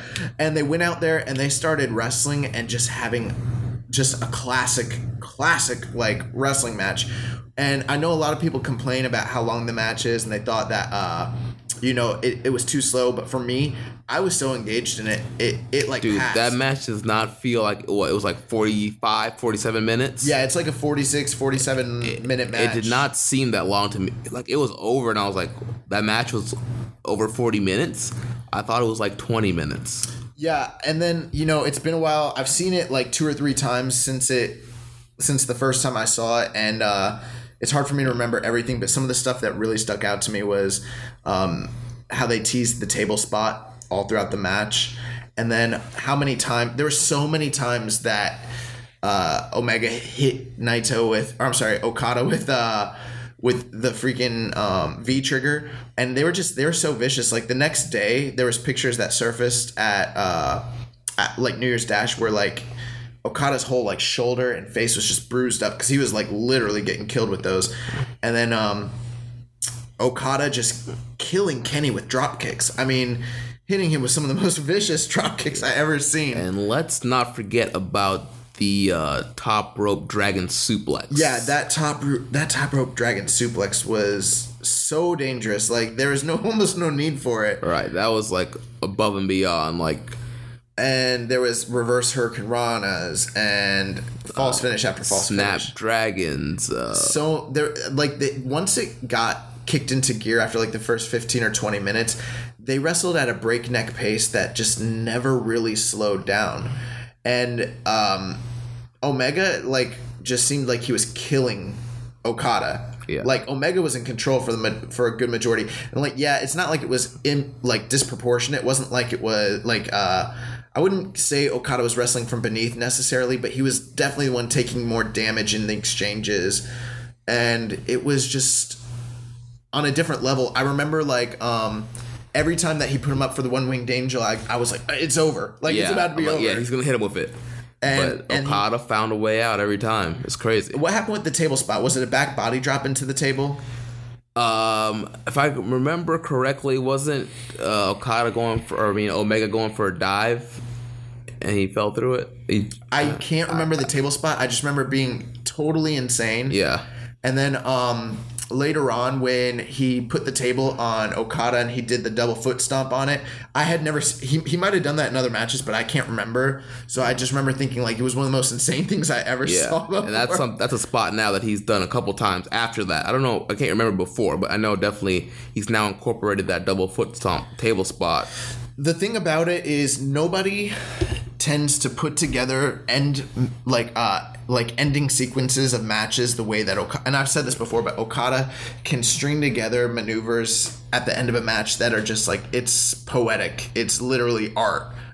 Yeah. And no one else can do it with him at the level that Kenny Omega can. Like, those two guys are so smooth and so crisp and so exemplary in their wrestling that it literally is on a different level altogether. To me, once I got done watching it, I was like, that might be the greatest wrestling match I've ever seen in my entire life. Yeah, I mean, just simply amazing. I mean, you want to get somebody into pro wrestling that hasn't watched in a while, you show them Okada Omega from Wrestle Kingdom 11 and watch their minds blow. And then just the drama of it, that if Kenny had hit the one-winged angel, you knew he was gonna win, but he just couldn't get him with it. No matter what he tried, no matter how many times he tried to hit him with it, Okada found a way to overcome it and escape getting actually hit with it. And then he killed him with the Rainmaker and he got the 1-2-3. But what was so awesome about that was that you knew there's only so long that Okada could go without. Eventually, he's going to get hit with that Rainmaker. Or, I'm sorry, with that one-winged angel. That one-winged angel. It might not have happened on that night, but you're like, man, he didn't hit him with it. What if he gets him the next time, you know? Right. The match could be over. Yeah, that could have been the end of it. And so they put together this incredible psychological match that had so much action and violence. And it's the next level of pro wrestling. Yeah. It just simply is. Yeah, that's a great way to wrap it up. The next level of pro wrestling. And I'm not surprised it won Match of the Year at all. Yeah, neither am I. So shouts out to Omega versus Okada from Wrestle Kingdom 11, the 2017 Match of the Year. And that wraps up the 2017 Keeping It Strong Style Year in Awards. I'm looking forward to doing the award show again. Yeah, this was awesome, you guys. Thank you for voting on this. Thank you for making your voices heard. It was just so awesome to have that much fan interaction. And our last podcast that we just did on Wrestle Kingdom was one of our most listened to. So I'm expecting a lot of people to tune into this too, because everyone wants to kind of see who won the awards, right? And, what the general consensus is. So this is an exciting time to be watching New Japan and to kind of be getting into the product for a lot. I know there's a lot of casual fans out there on the message boards and stuff. So this hopefully gives you an idea of what happened last year, right? And what to look forward to in this coming year. Yeah, definitely. All right, Josh. Now we have a lot of news to cover here. Starting off with the New Japan World numbers. So what do we got? We talked about, last year, Wrestle Kingdom 11, the numbers increased from 45,000 to 60,000. Yeah, we talked about that in the last show. Yeah, and it dropped back to about 50,000 when it was all said and done. Right, and then it jumped back up to 70,000 for the G1 finals. And then it kind of stayed there. It was at 65,000 in December. And one of those 65,000 was Rance Morris. Shout out to Rance. What up, Rance? Yeah, he on the SMC podcast, which I was a part of. And if you guys are listening, go ahead and check out the SMC podcast and all the other great podcasts that we offer on the Social Suplex Network.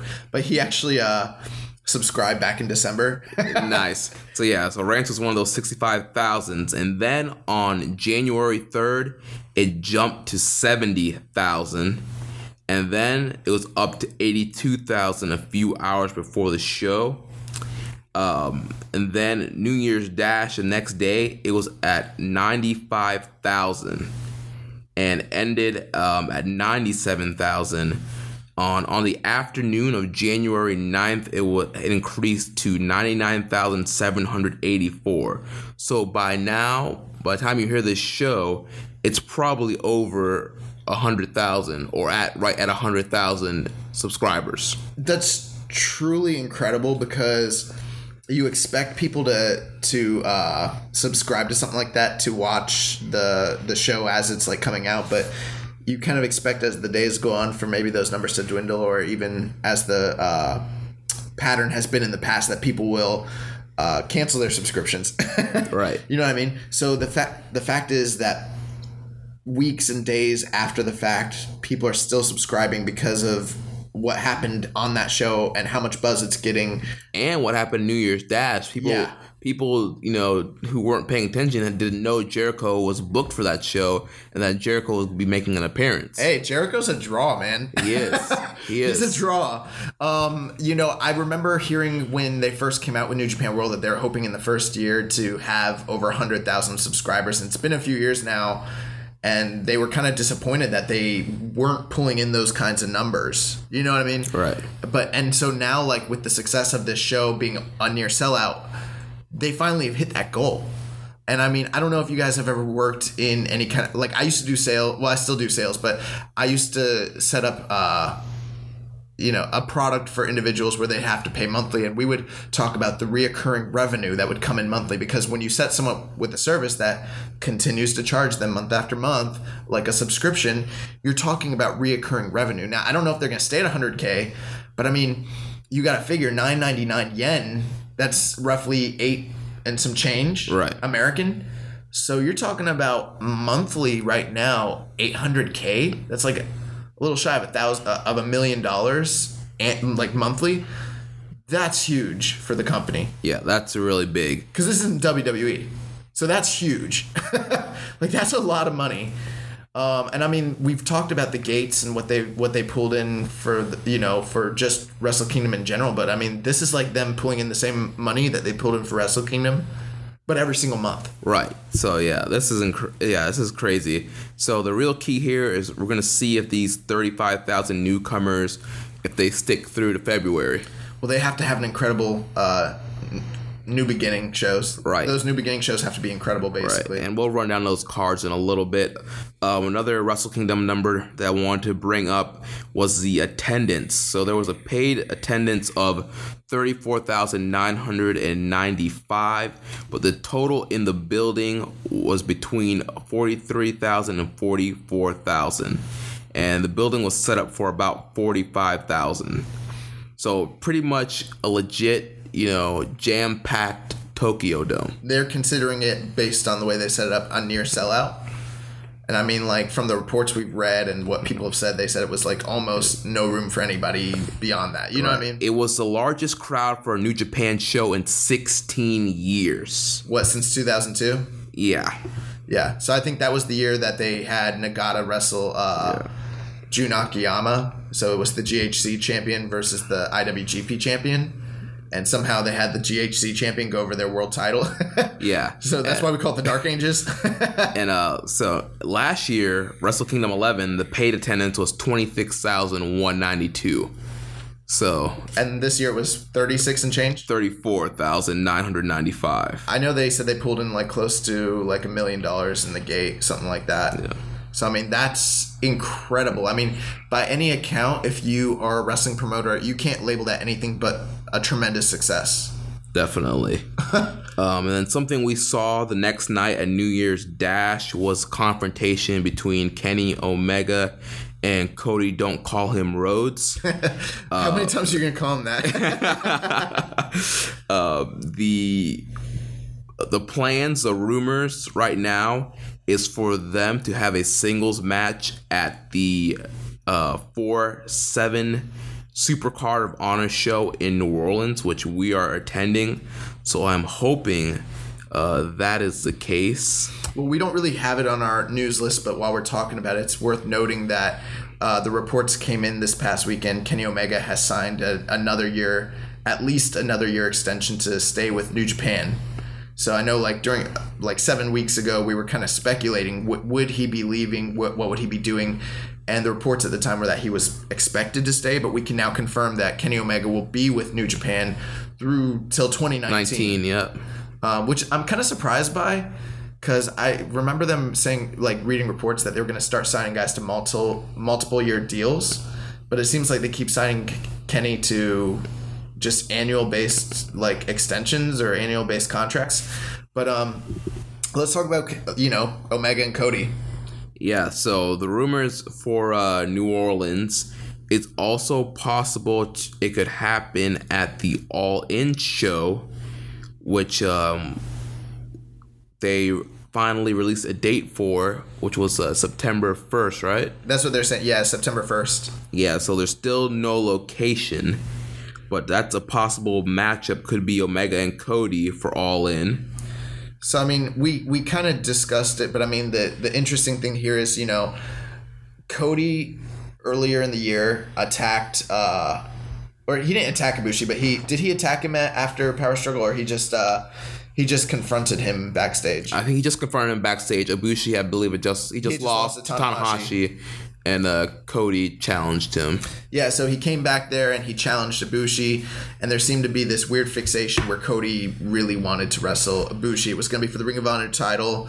Obviously, Cody lost the title, so kind of leading into into Wrestle Kingdom, they had that tag team match at the Road to Tokyo Dome, and Cody just hit him with an insane freaking crossroads right on the stage.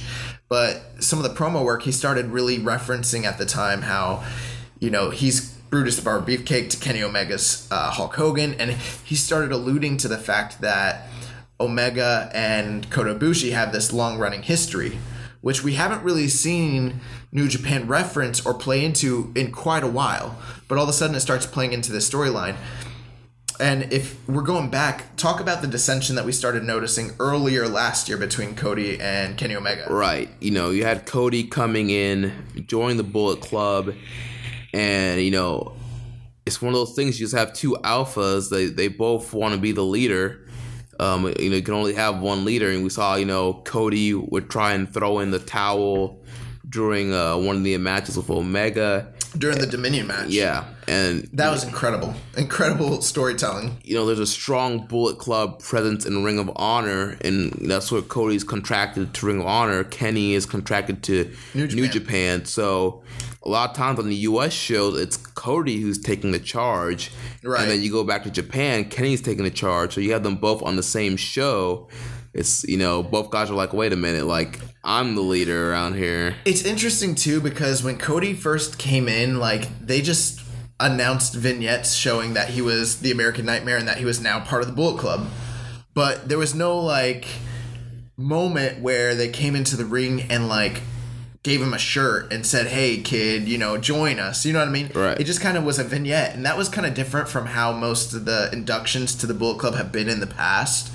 There wasn't a cohesive, when he made his first debut last year at Wrestle Kingdom and he showed up wearing the jacket, he wasn't on stage. He didn't have seconds with him. He was quote unquote part of the Bullet Club, but we'd never seen him with the Bullet Club. So that was kind of very diversive, very different from in the past, when it was the original Bullet Club. I mean, their gimmick was that they were North American heels, where the whole freaking team would come out and interfere in people's matches, and we started seeing this division where guys were kind of had their own agendas and their own things. We really didn't even see Cody and Kenny interact until Dominion.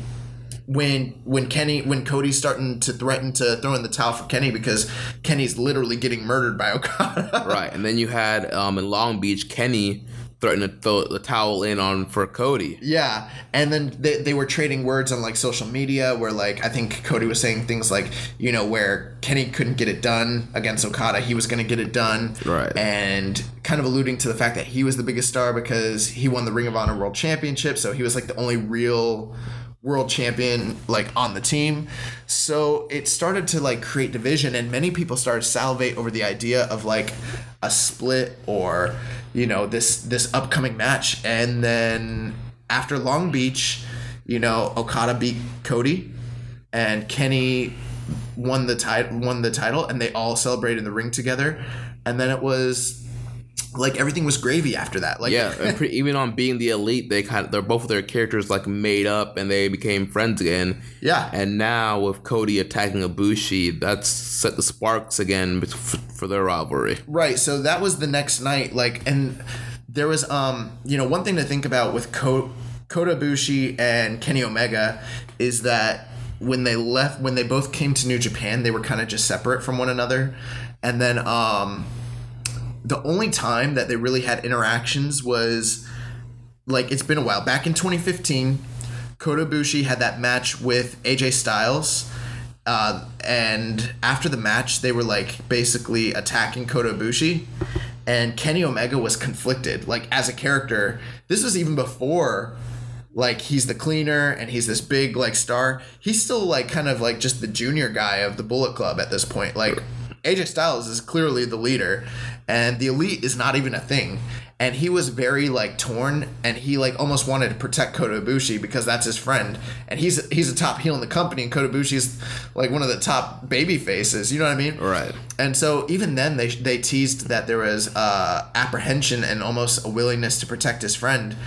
Then they didn't interact at all. Now, there's been promos where Kenny has mentioned Ibushi and that their destiny is to wrestle one another. And then this year at the G1, when Kenny Omega lost in the finals to Naito, there was a backstage footage where Kenny came out of there crying, and Kota Ibushi ran up to him and hugged his friend and consoled him, and he's not in the Bullet Club.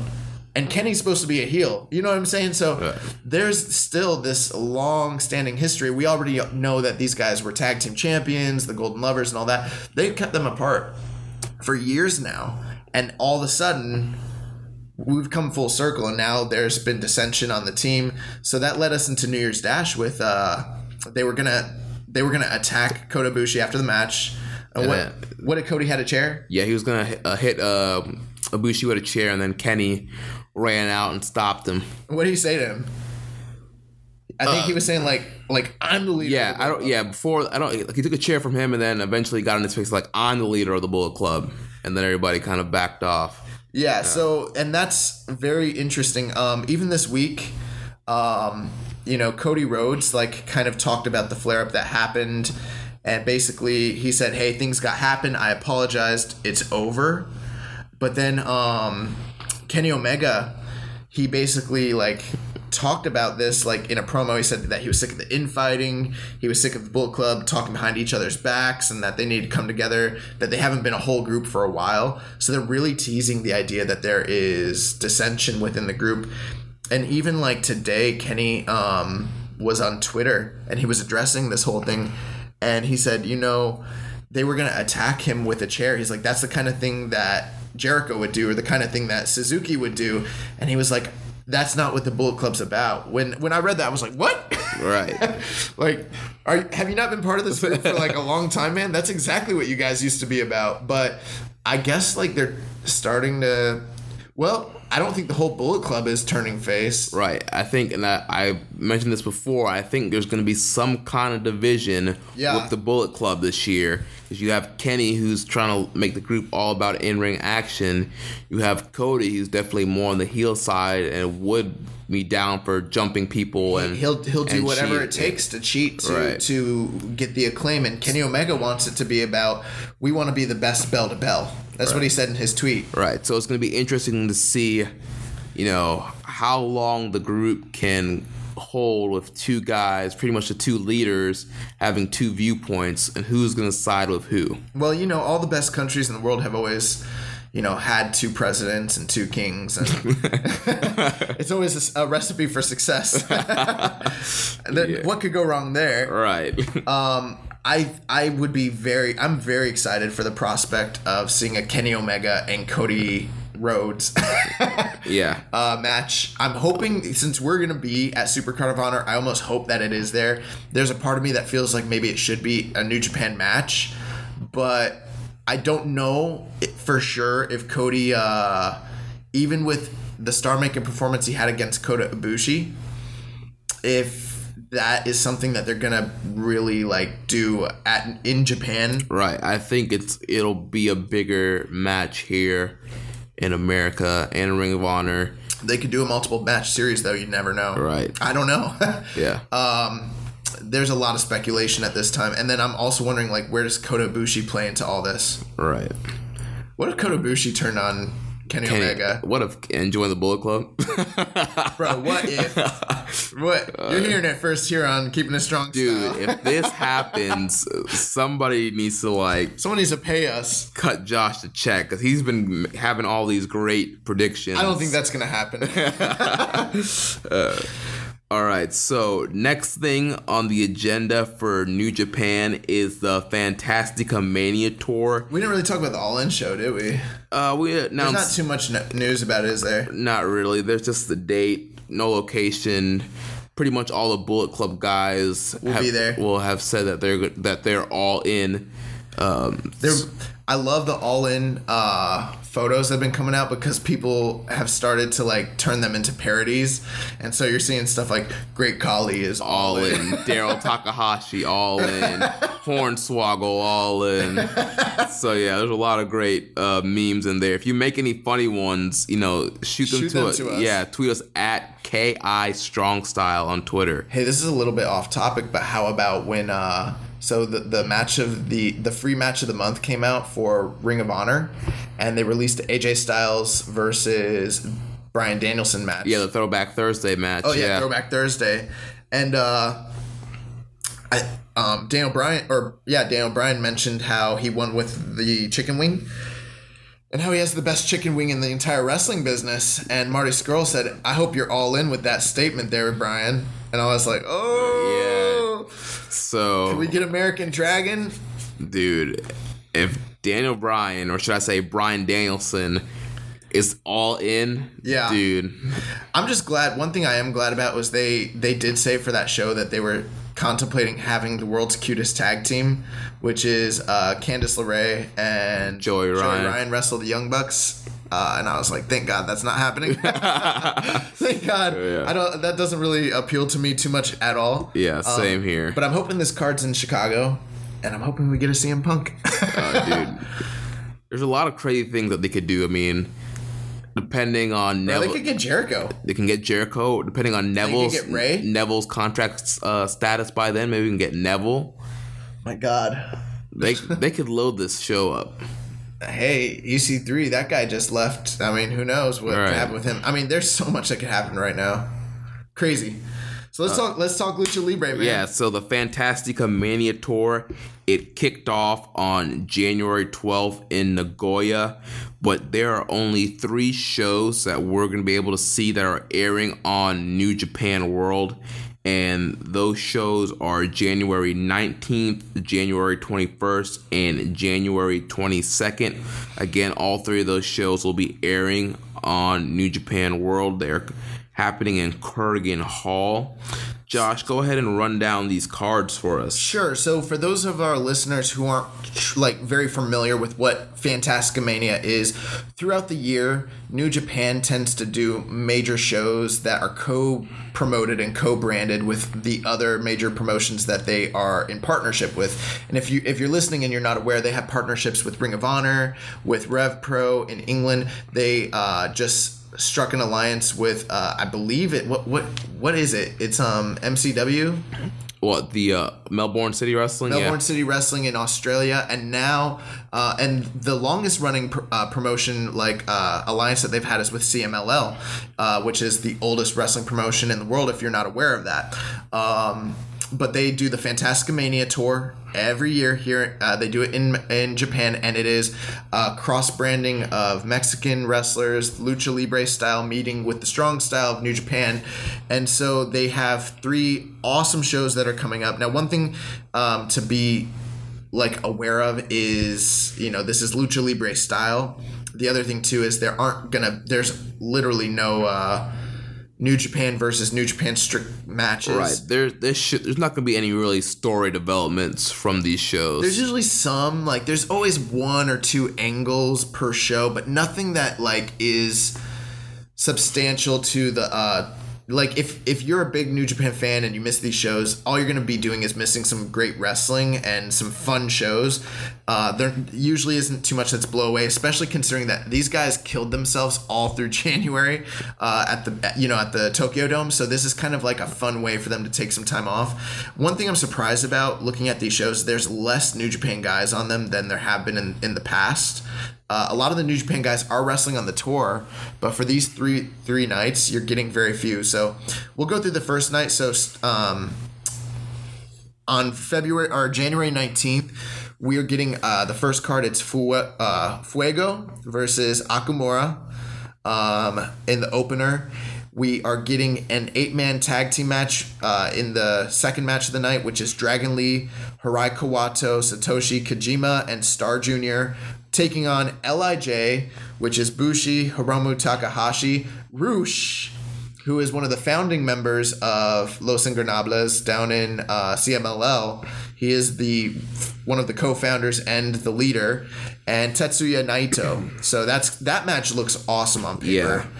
Yeah. Then going on to the third match of the night, you have Atlantis, Drone, Mystico, and Volador Jr. versus Barbaro Cavernario, Disturbio, Puma, and Ultimo Guerrero. Is that right? That's 1, 2, 3, 4? Yep, that's right. Okay, yeah, that's an 8-man tag. And then, very surprising, this first night they have 3 singles title matches, which they don't usually do too many. They usually do one title match per show, but this night they've got 3. They've got Angel de Oro, who's the champion. He's the CMLL World Middleweight Champion, defending his title against Cuatrero. And then in the semi-main event, you have Sanson versus Soberano Jr. for the Mexican National Welterweight Championship. And in the main event, you have Gran Guerrero versus Niebla Roja, who is the champion. That is for the CMLL World Light Heavyweight Championship. And that's a rematch from last year's CMLL Anniversary Show main event. Oh, really? Yeah. Yeah, see, I didn't even watch that. See, I'm not like Dave Meltzer. I don't watch all the what is it? CMLL show, Arena Mexico show. All the Arena Mexico shows every Friday night. But I can tell you that they brought a lot of talent this year that hasn't been on the cards in the past. So there's quite a few guys that I'm actually not too familiar with. But I did watch the opening video today, actually, and it looks really awesome. So, I mean, it's really exciting. Yeah. For the second night show, we're getting an opener of Disturbio and Puma versus Drone and Star Jr. In the second match, we're getting Fuego, Ryusuke Taguchi, and Soberano Jr. versus Akamura and Roppongi 3K, Show and Yo. So that should be a good one. And in the third match, Atlantis, Hirai Kawato, Kushida, and Satoshi Kojima versus Bushi, Hiromu Takahashi, Rush, and Tetsuya Naito. So we're kind of getting a return match of, all these baby faces from New Japan and CMLL versus LIJ. We're getting Angel de Oro. Oh, so this is actually backing up. So right. This is the first round match. What is it, Jeremy? Yeah, so this is a brothers tag team tournament. And so you're going to have Niebla Roja and Angel de Oro against Ultimo Guerrero and Gran Guerrero. And Dragon Lee and Mystico versus Sanson and Cuartero. And then the main event of that night, you have Volador Jr. versus Cavernario for the NWA historic welterweight title. Barbaro Cavernario. Yes. And that's my favorite guy from CMLL. He's freaking awesome, and him and Volador Jr. is awesome. So last year I was really excited about the match with him and Dragon Lee. It didn't actually end up being...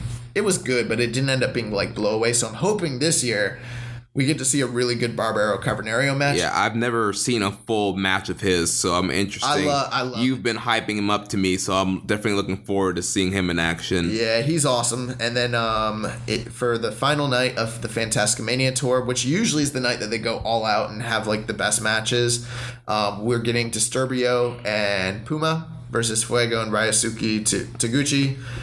In the second match, we're getting Chaos, which is Rocky Romero, Sho and Yo, and Akamura. So is Akamura like part of Chaos? Is that why he's like teaming with them? He might be. I know he's a Japanese guy over in CMLL, but I don't know. Even us marks here at Keeping It Strong Style, we don't know all the history. They're taking on Jushin Liger, Kushida, Star Jr., and Tiger Mask 4. And then we're getting a CMLL Brothers Tag Team Tournament losers bracket match. So whichever two teams lose are going to face each other in a kind of like a redemption match. And then in the fifth match of the night, we are getting Atlantis and Hirai Kawato versus Barbaro Cavernario and Gato, which will be Kawato's last match before going on foreign excursion. He is going to be leaving after this show to go do his foreign excursion in CMLL. So that's going to be like an emotional match. Right. And him, Kawato, he's 20 years old. So him leaving at 20 on an excursion pretty much tells you that New Japan thinks he's going to be a big star. Well, they're teaming him up with Atlantis, and I don't know if you guys know anything about Atlantis. He is one of the biggest stars still to this day in CMLL. He's like in his late 50s, and he still has his mask, and he's never lost his mask. And it's like whoever beats him to win his mask in Mexico, it's considered on the same level as like if someone had defeated Undertaker for a streak.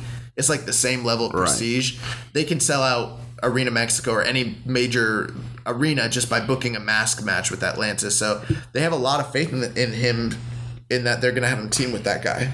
And one thing with Kawato, I mean, we mentioned, he's been the ace of the juniors, and we saw, ace of the young boys, and we saw with, the excursions of Takahashi and Sho and Yo and Naito that went to CMLL. This battle's been a great place for them. Oh, you're just talking about CMLL guys. Yeah. My bad.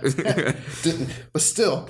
Yeah, I mean, everybody, and pretty much anybody that goes on an excursion has, come back and just been completely on a next level. So, kind of continuing on, we're getting a match after that between Drone Saburano Jr. and Volador Jr., which are all baby faces, taking on Bushi, Hiromu Takahashi, and Tetsuya Naito, which they're putting Naito with, the workhorses of LIJ to take on this high-flying team. And, Naito can really work that CMLL style. So I expect that to be a really, really good match. And then the final two matches, Rush versus Satoshi Kojima. So I'm expecting there to be some sort of storyline between LIJ and Kojima, because each night Kojima is wrestling someone from LIJ. So expect to be looking out for some sort of like angle.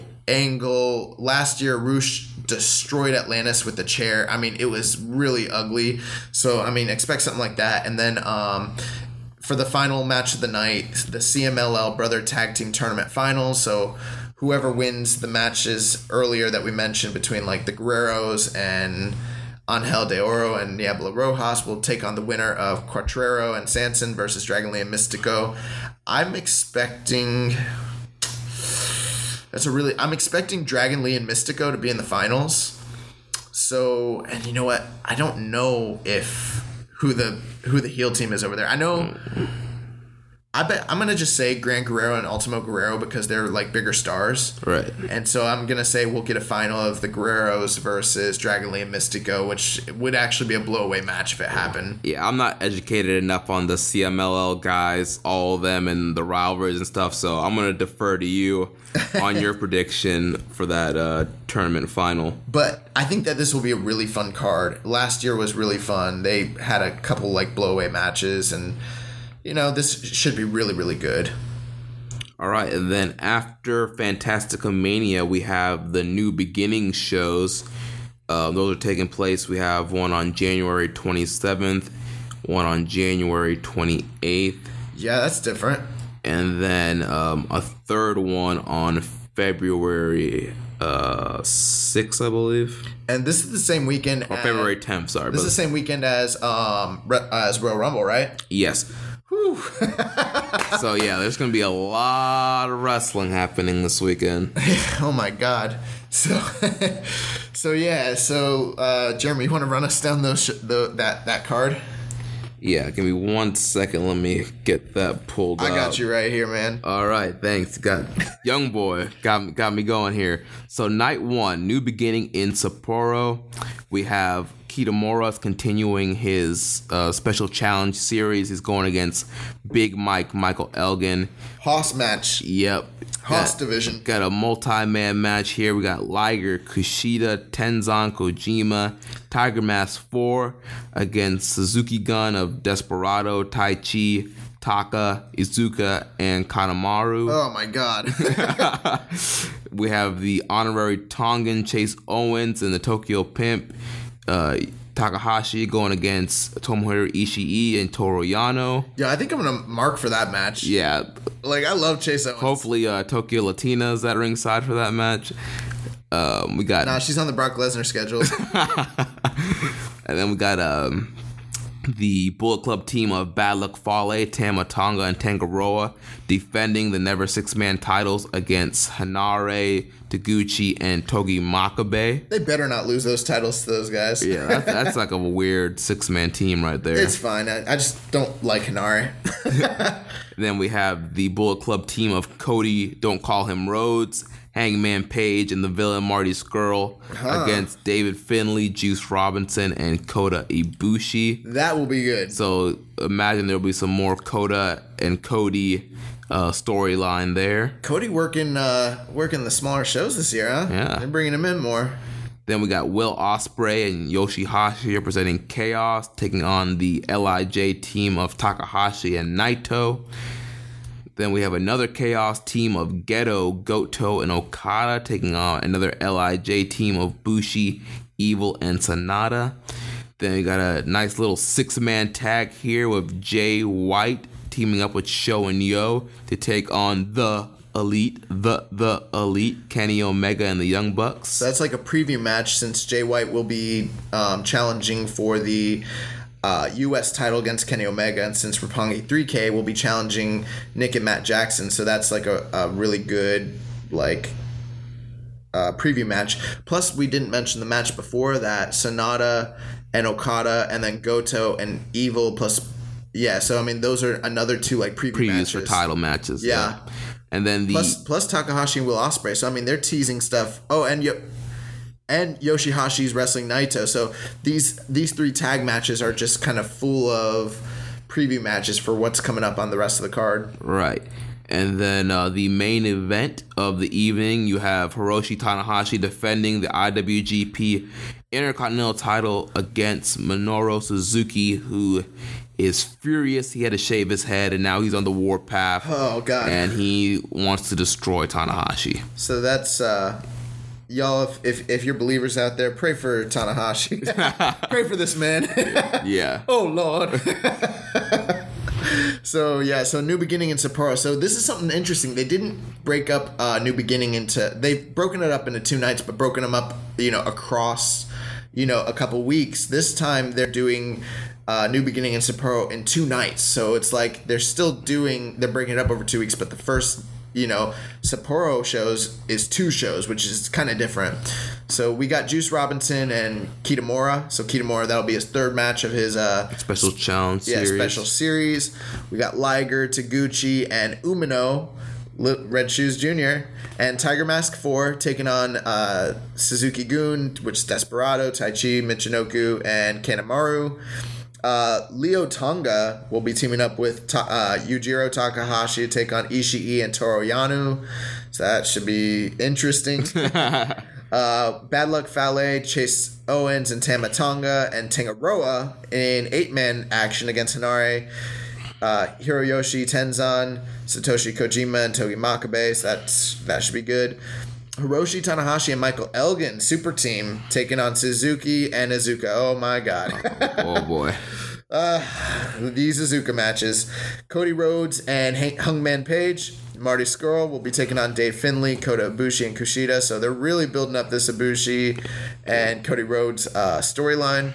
We're getting Gato, Hiroki Goto, and Kazuchika Okada and Will Ospreay taking on Yoshihashi. And Yoshihashi. So it's a 10-man tag taking on Bushi, Evil, Hiromu Takahashi, Sanada, and Tetsuya Naito. So the war between Chaos and LIJ continues. Yeah, so I mean they're pulling out all five members of LIJ. That should be really good.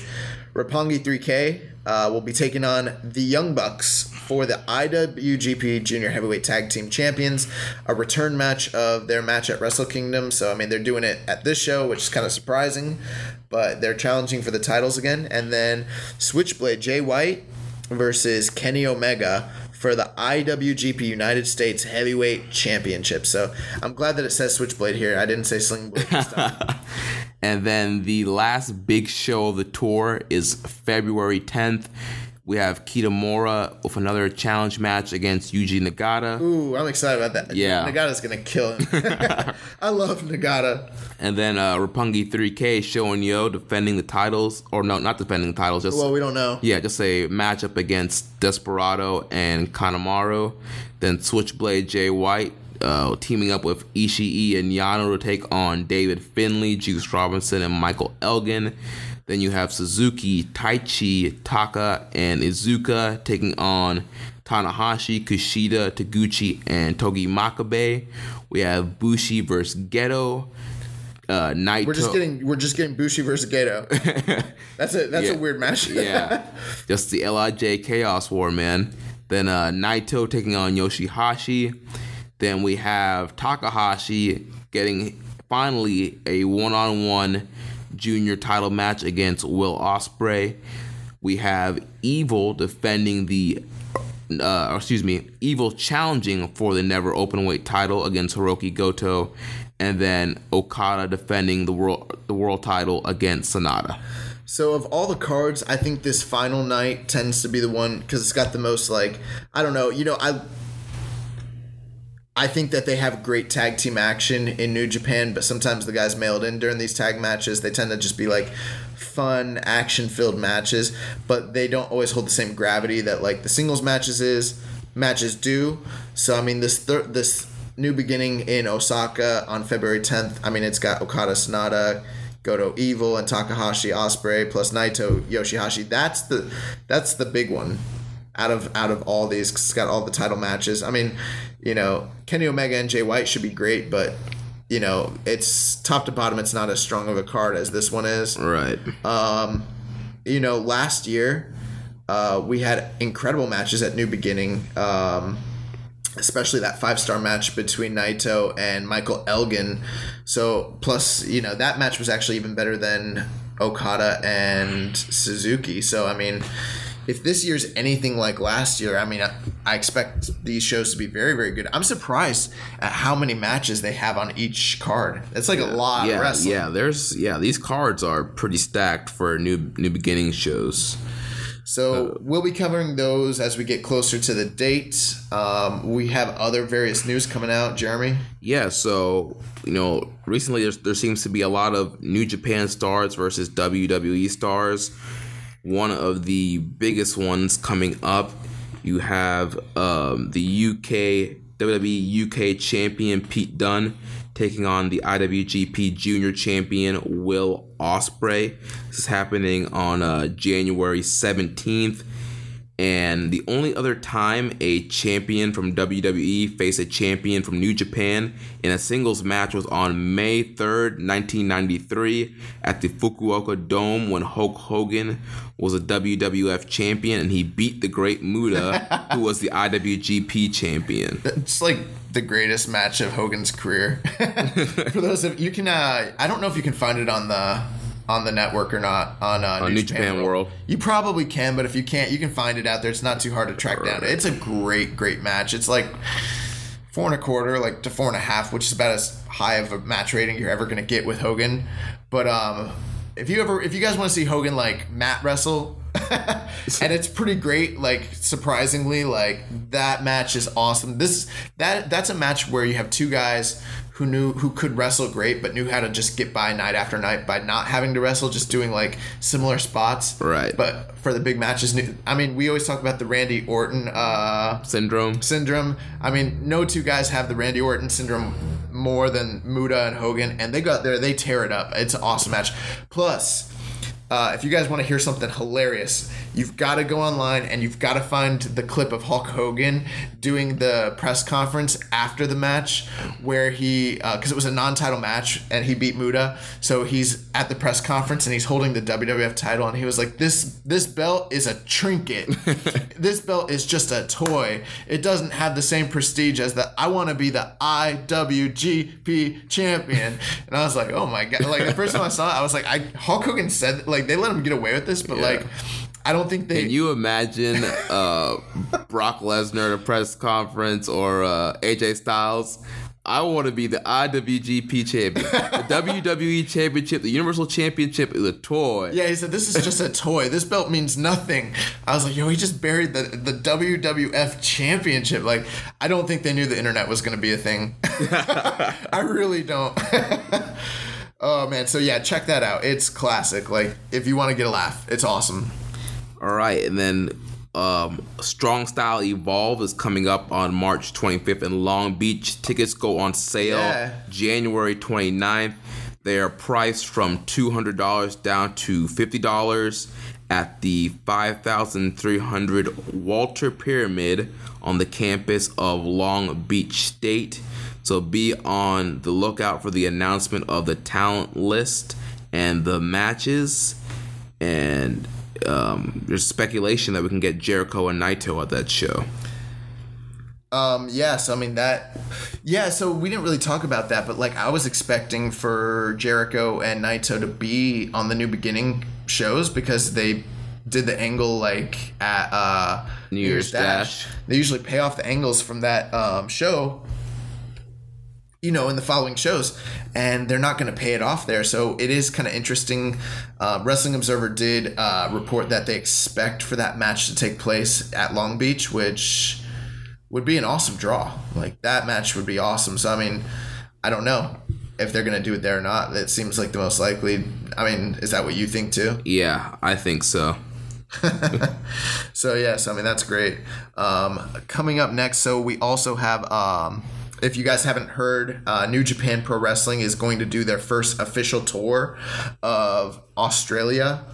And is it just Australia or is it Australia and New Zealand? I think it's just Australia. It's just Australia. It's a 4-city tour of Australia. Yeah, they're calling it the New Japan Fallout Down Under Tour. They're going to be doing from February 16th to February 19th. They're doing shows in Adelaide, Melbourne, Sydney, and Perth. Tickets are going to go on sale on Friday, January the 12th. Is that? So that's this show would have already aired by time.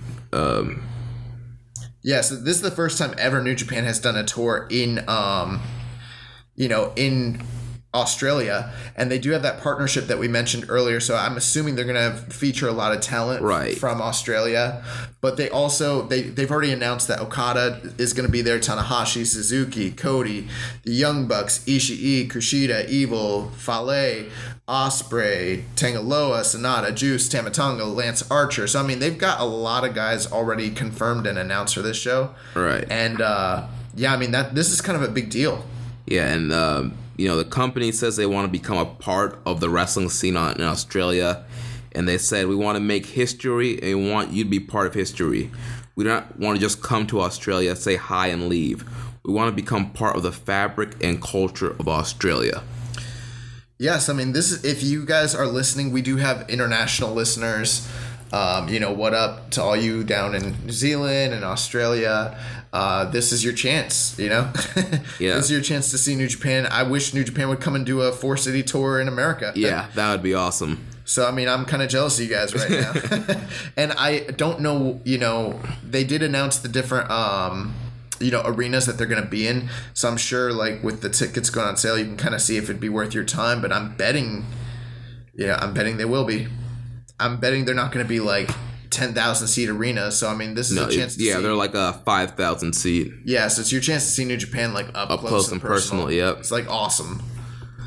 And then next thing up, we have the Access TV schedule. So this past Friday, January 12th, they had the Young Bucks versus Sho and Yo, and the Fatal 4-Way, Skrull, Ospreay, Kushida, and Takahashi. Oh, that's right. Coming up this Friday on January 19th, they'll be showing the tag title match, KES versus Evil and Sonata, Suzuki versus Goto, and they'll be showing highlights of the Never Trios Gauntlet.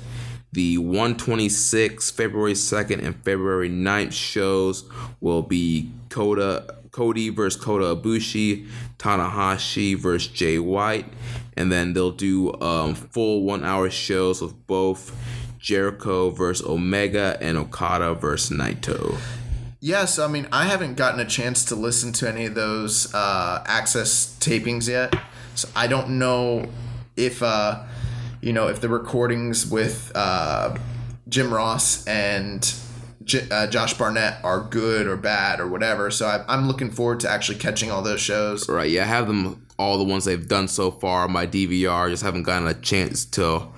I don't want to be a negative Nelly, but I haven't heard good things about him. Yeah, same here. I mean, even from their commentary from the G1 special in Long Beach, and just, whenever I do watch Access, JR and Josh Barnett aren't always the best for me. I think Kevin Kelly and Don Callis are a way better team and just come off more excited about the product than JR and Josh do. And I just don't feel like JR and Josh are as familiar as they should be with the New Japan product. Yeah, so I mean, I loved Josh Barnett and Mauro Ranallo. I thought that the way they called the matches was just like spectacular. With Jim Ross, I love Jim Ross. And I thought like at a certain point he seemed really motivated and he was catching on, but as time's gone on, he's kind of stagnated a little bit. I hate to be like, I mean, it's got to be hard to be like calling maybe a product that you're not as, I don't know, like you're not surrounded by it all the time. So that's got to be somewhat difficult. I mean, it'd kind of be like trying to do this podcast, but not actually watching New Japan all the time. So then that would be difficult. So yeah, so it's kind of interesting. I did see that tweet. I don't know if you guys saw that tweet where the Young Bucks were making mention of how this Friday their match is going to be aired. And they're like, yeah, I can't wait for that UFC fighter to bury us. Yeah. And Josh Barnett kind of responded. He's like, yeah, you guys haven't even listened to the show yet. Nobody gets buried. And then because I guess there was heat because they felt like he was burying their style of wrestling back at Long Beach show. But he did say, hey, well, I'm kind of paraphrasing, but the way he tried to say it was, you guys are heels, and we're calling the match as if you're a heel. So obviously we're not going to be in favor of you, you idiots. Like, it's pro wrestling. So I think that kind of messes with the logic of like, should these guys be putting over all the cool stuff that they're doing as heels, or should they be talking down on them because they're heels? I mean, I don't know. Right. It kind of depends on your philosophy on wrestling, I suppose. But yeah, I mean, I'm excited to see those shows and just kind of form my own opinions. You guys, if you see those shows, hit us up on Twitter. Tell us what you thought. Do you prefer Kevin Kelly and Cyrus, or do you prefer JR and Barnett? Yeah, let us know. Tweet us at KI Strong Style. Then Taka Michinoku and Taichi are promoting a show called Taka Taichi Mania. Yeah, so basically the way they're building this show up, it's Taka and Taichi versus LIJ. And they're actually selling... This is a really cool idea that they're doing that I've never really seen before. They're selling separate tickets for LIJ fans and then separate tickets for Taka and Taichi fans. And they're going to create different sections in Korakuen Hall, sort of like a soccer match. So it's kind of like they're creating like a really cool atmosphere where like different sides can chant, like for Taka and Taichi versus cheering for the LIJ side, which is kind of interesting. Yeah. They So it's headline with Naito taking on Taichi. Really? Yeah. And then a guy named Jun Keisai, I believe, he's taking on Jun Kasai. Yeah, he's taking on Izuka. Oh God. And Takamichi Nohu's taking on Kaiji Tomato. Excuse me, it's Taka and Kaiji Tomato against Takahashi and Bushi. Okay, and it's Taichi's 15th anniversary show, so I guess, he debuted on December 2nd, 2002. The funny thing about Taichi, we hate Taichi, but Taichi is a heel that will ruin matches as a heel. Like, that's what he does. Like, right, he does it on purpose. He does it on purpose. When he wants to have a great match, sometimes he has great matches, and I have this weird feeling that, like, the match with Naito will actually be really good, unless he just decides to stink out the joint because he's just a freaking prick. But I don't know, it's his anniversary, so I bet you he has like a great moment sort of deal. They do shows like this. They, like 2 years ago, they did a show called This Is Suzuki-gun, and Suzuki-gun was still in Noah at the time, but they let basically New Japan had them come in and do a show. Last year they did one for Togi Makabe for his anniversary. They do one of these early in the year every year where they kind of award certain wrestlers basically like their own show at Corkin Hall. It's sort of like just an independent show. It's not really like a big deal, but it's kind of nice. I think they let the wrestlers who are running the show sort of book everything, so it's not something that you'd have to catch necessarily, but it's going to be a fun night of wrestling, and you'll actually get exposed to some guys that are in the independent scene with like some of the other like other promotions that are out there, which is kind of cool. Yeah, this should be very interesting. I'm curious to see the results of that Naito and Taichi match. One thing we didn't talk about too, and I would be remiss if I didn't mention it, was how bummed I am that we're not getting Negro Casas for the Fantastica Mania shows, because that's one of my favorite guys. The dude's like 56, 57, and he's still probably to this day one of the best workers in ring in the entire world. Yeah. But yeah, he cracked some ribs at the last Arena Mexico show, and they pulled him off the tour. So Negro Casas, if you're out there, get better, and please come back and entertain us when you're 58. All right, Josh, you had some news on the Young Bucks YouTube channel. Yeah, so they were awarded like something called the Silver Medallion from YouTube because they did over 100,000 subscribers. So I mean, they're just killing it. They're killing it with their being the elite show. Did you see the last couple shows? I started catching up on the Wrestle Kingdom episode, but I didn't finish it. I need to finish that one, and I know there was one after it. I heard there were storylines in that show that actually alluded to the tension growing between Kenny and Cody as well, which was something we didn't mention. So probably want to catch up to that. If you guys are listening out there and you're interested in that storyline, these are guys who are working the gimmick, basically. Like they're working their gimmick on social media. They're working their gimmick on their own YouTube channel. So, I mean, they are putting... If you want to talk about DIY, these guys are really DIY. Right, the real DIY. Then, I believe Ring of Honor announced the next War of the Worlds tour. Yeah. So, if you guys aren't familiar with what that is, it's kind of how we mentioned that they do the War of the World, or basically like how Fantastica Mania is a co-branded show. War of the Worlds is a show that they do every year between Ring of Honor and New Japan, and they just announced the ticket information. Basically, that they're going to be selling the tickets. I know that they're going to be doing a four-show tour in May, starting in Lowell, Massachusetts on May 9th, and then they're going to go to Toronto, Ontario on May 11th. They're going to Royal Oaks, Michigan on May 12th, and then they're finishing up the tour on May 13th in Chicago. So the tickets are going to go on sale January 17th at 10 a.m. Eastern Standard Time for ringside members, and on Friday, January 19th at 10 a.m. Eastern for the general public. And tickets are going to go fast, so if you guys are in those areas, you want to see these shows, it's one of the best opportunities to see all the different action of New Japan guys coming in and putting on an awesome pay-per-view quality, show. And then, so War of the Worlds is there. It's awesome every year, basically. And there's usually, like, major storylines still going into that and title changes. So, yeah, it's usually really good. Yeah, and you have stuff like, like Kushida winning the Ring of Honor TV title. In the years past, you had, like, Ishii winning the TV title.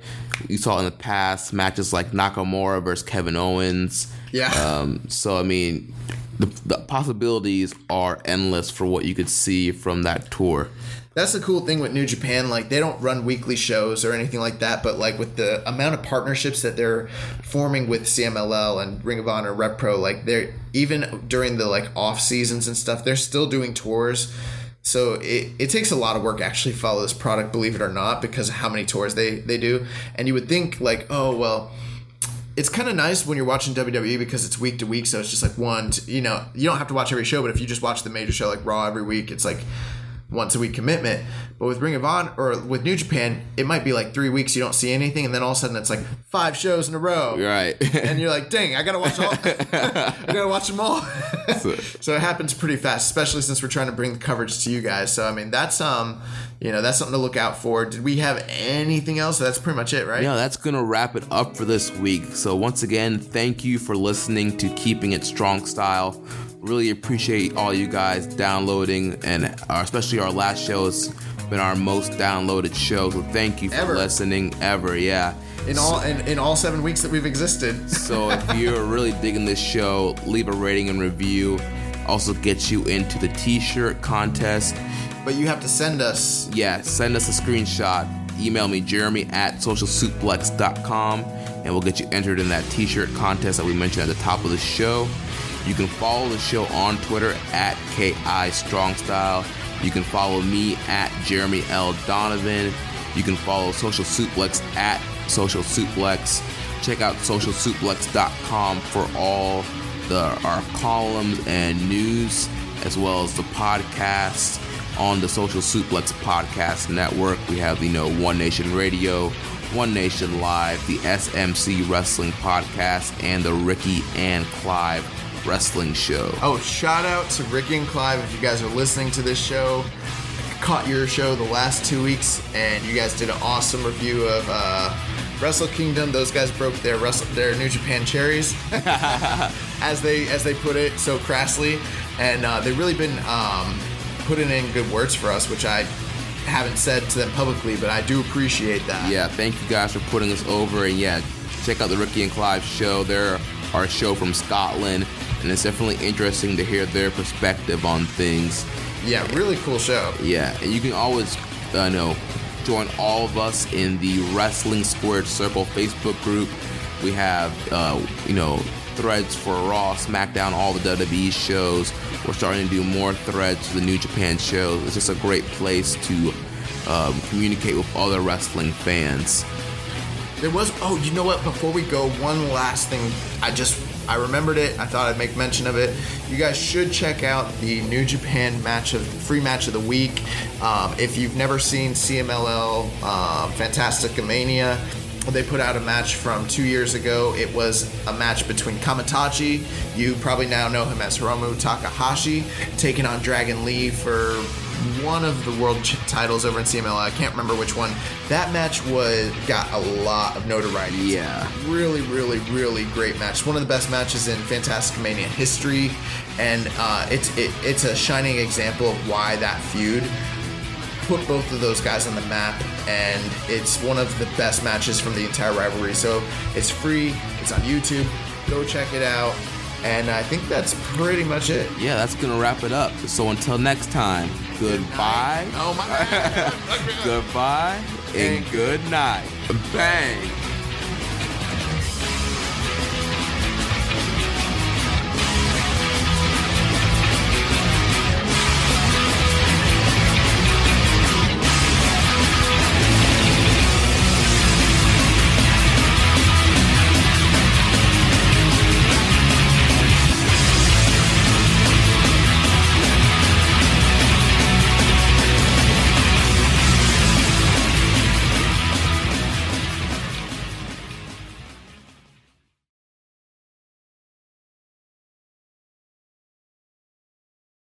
What's so special about Hero Bread's soft, fluffy, and delicious breads, buns, and tortillas? These ultra-low net-carb baked goods contain zero sugar, fewer calories, and more protein than the leading brands, and are high in fiber to support gut health. Shop now at Hero.co.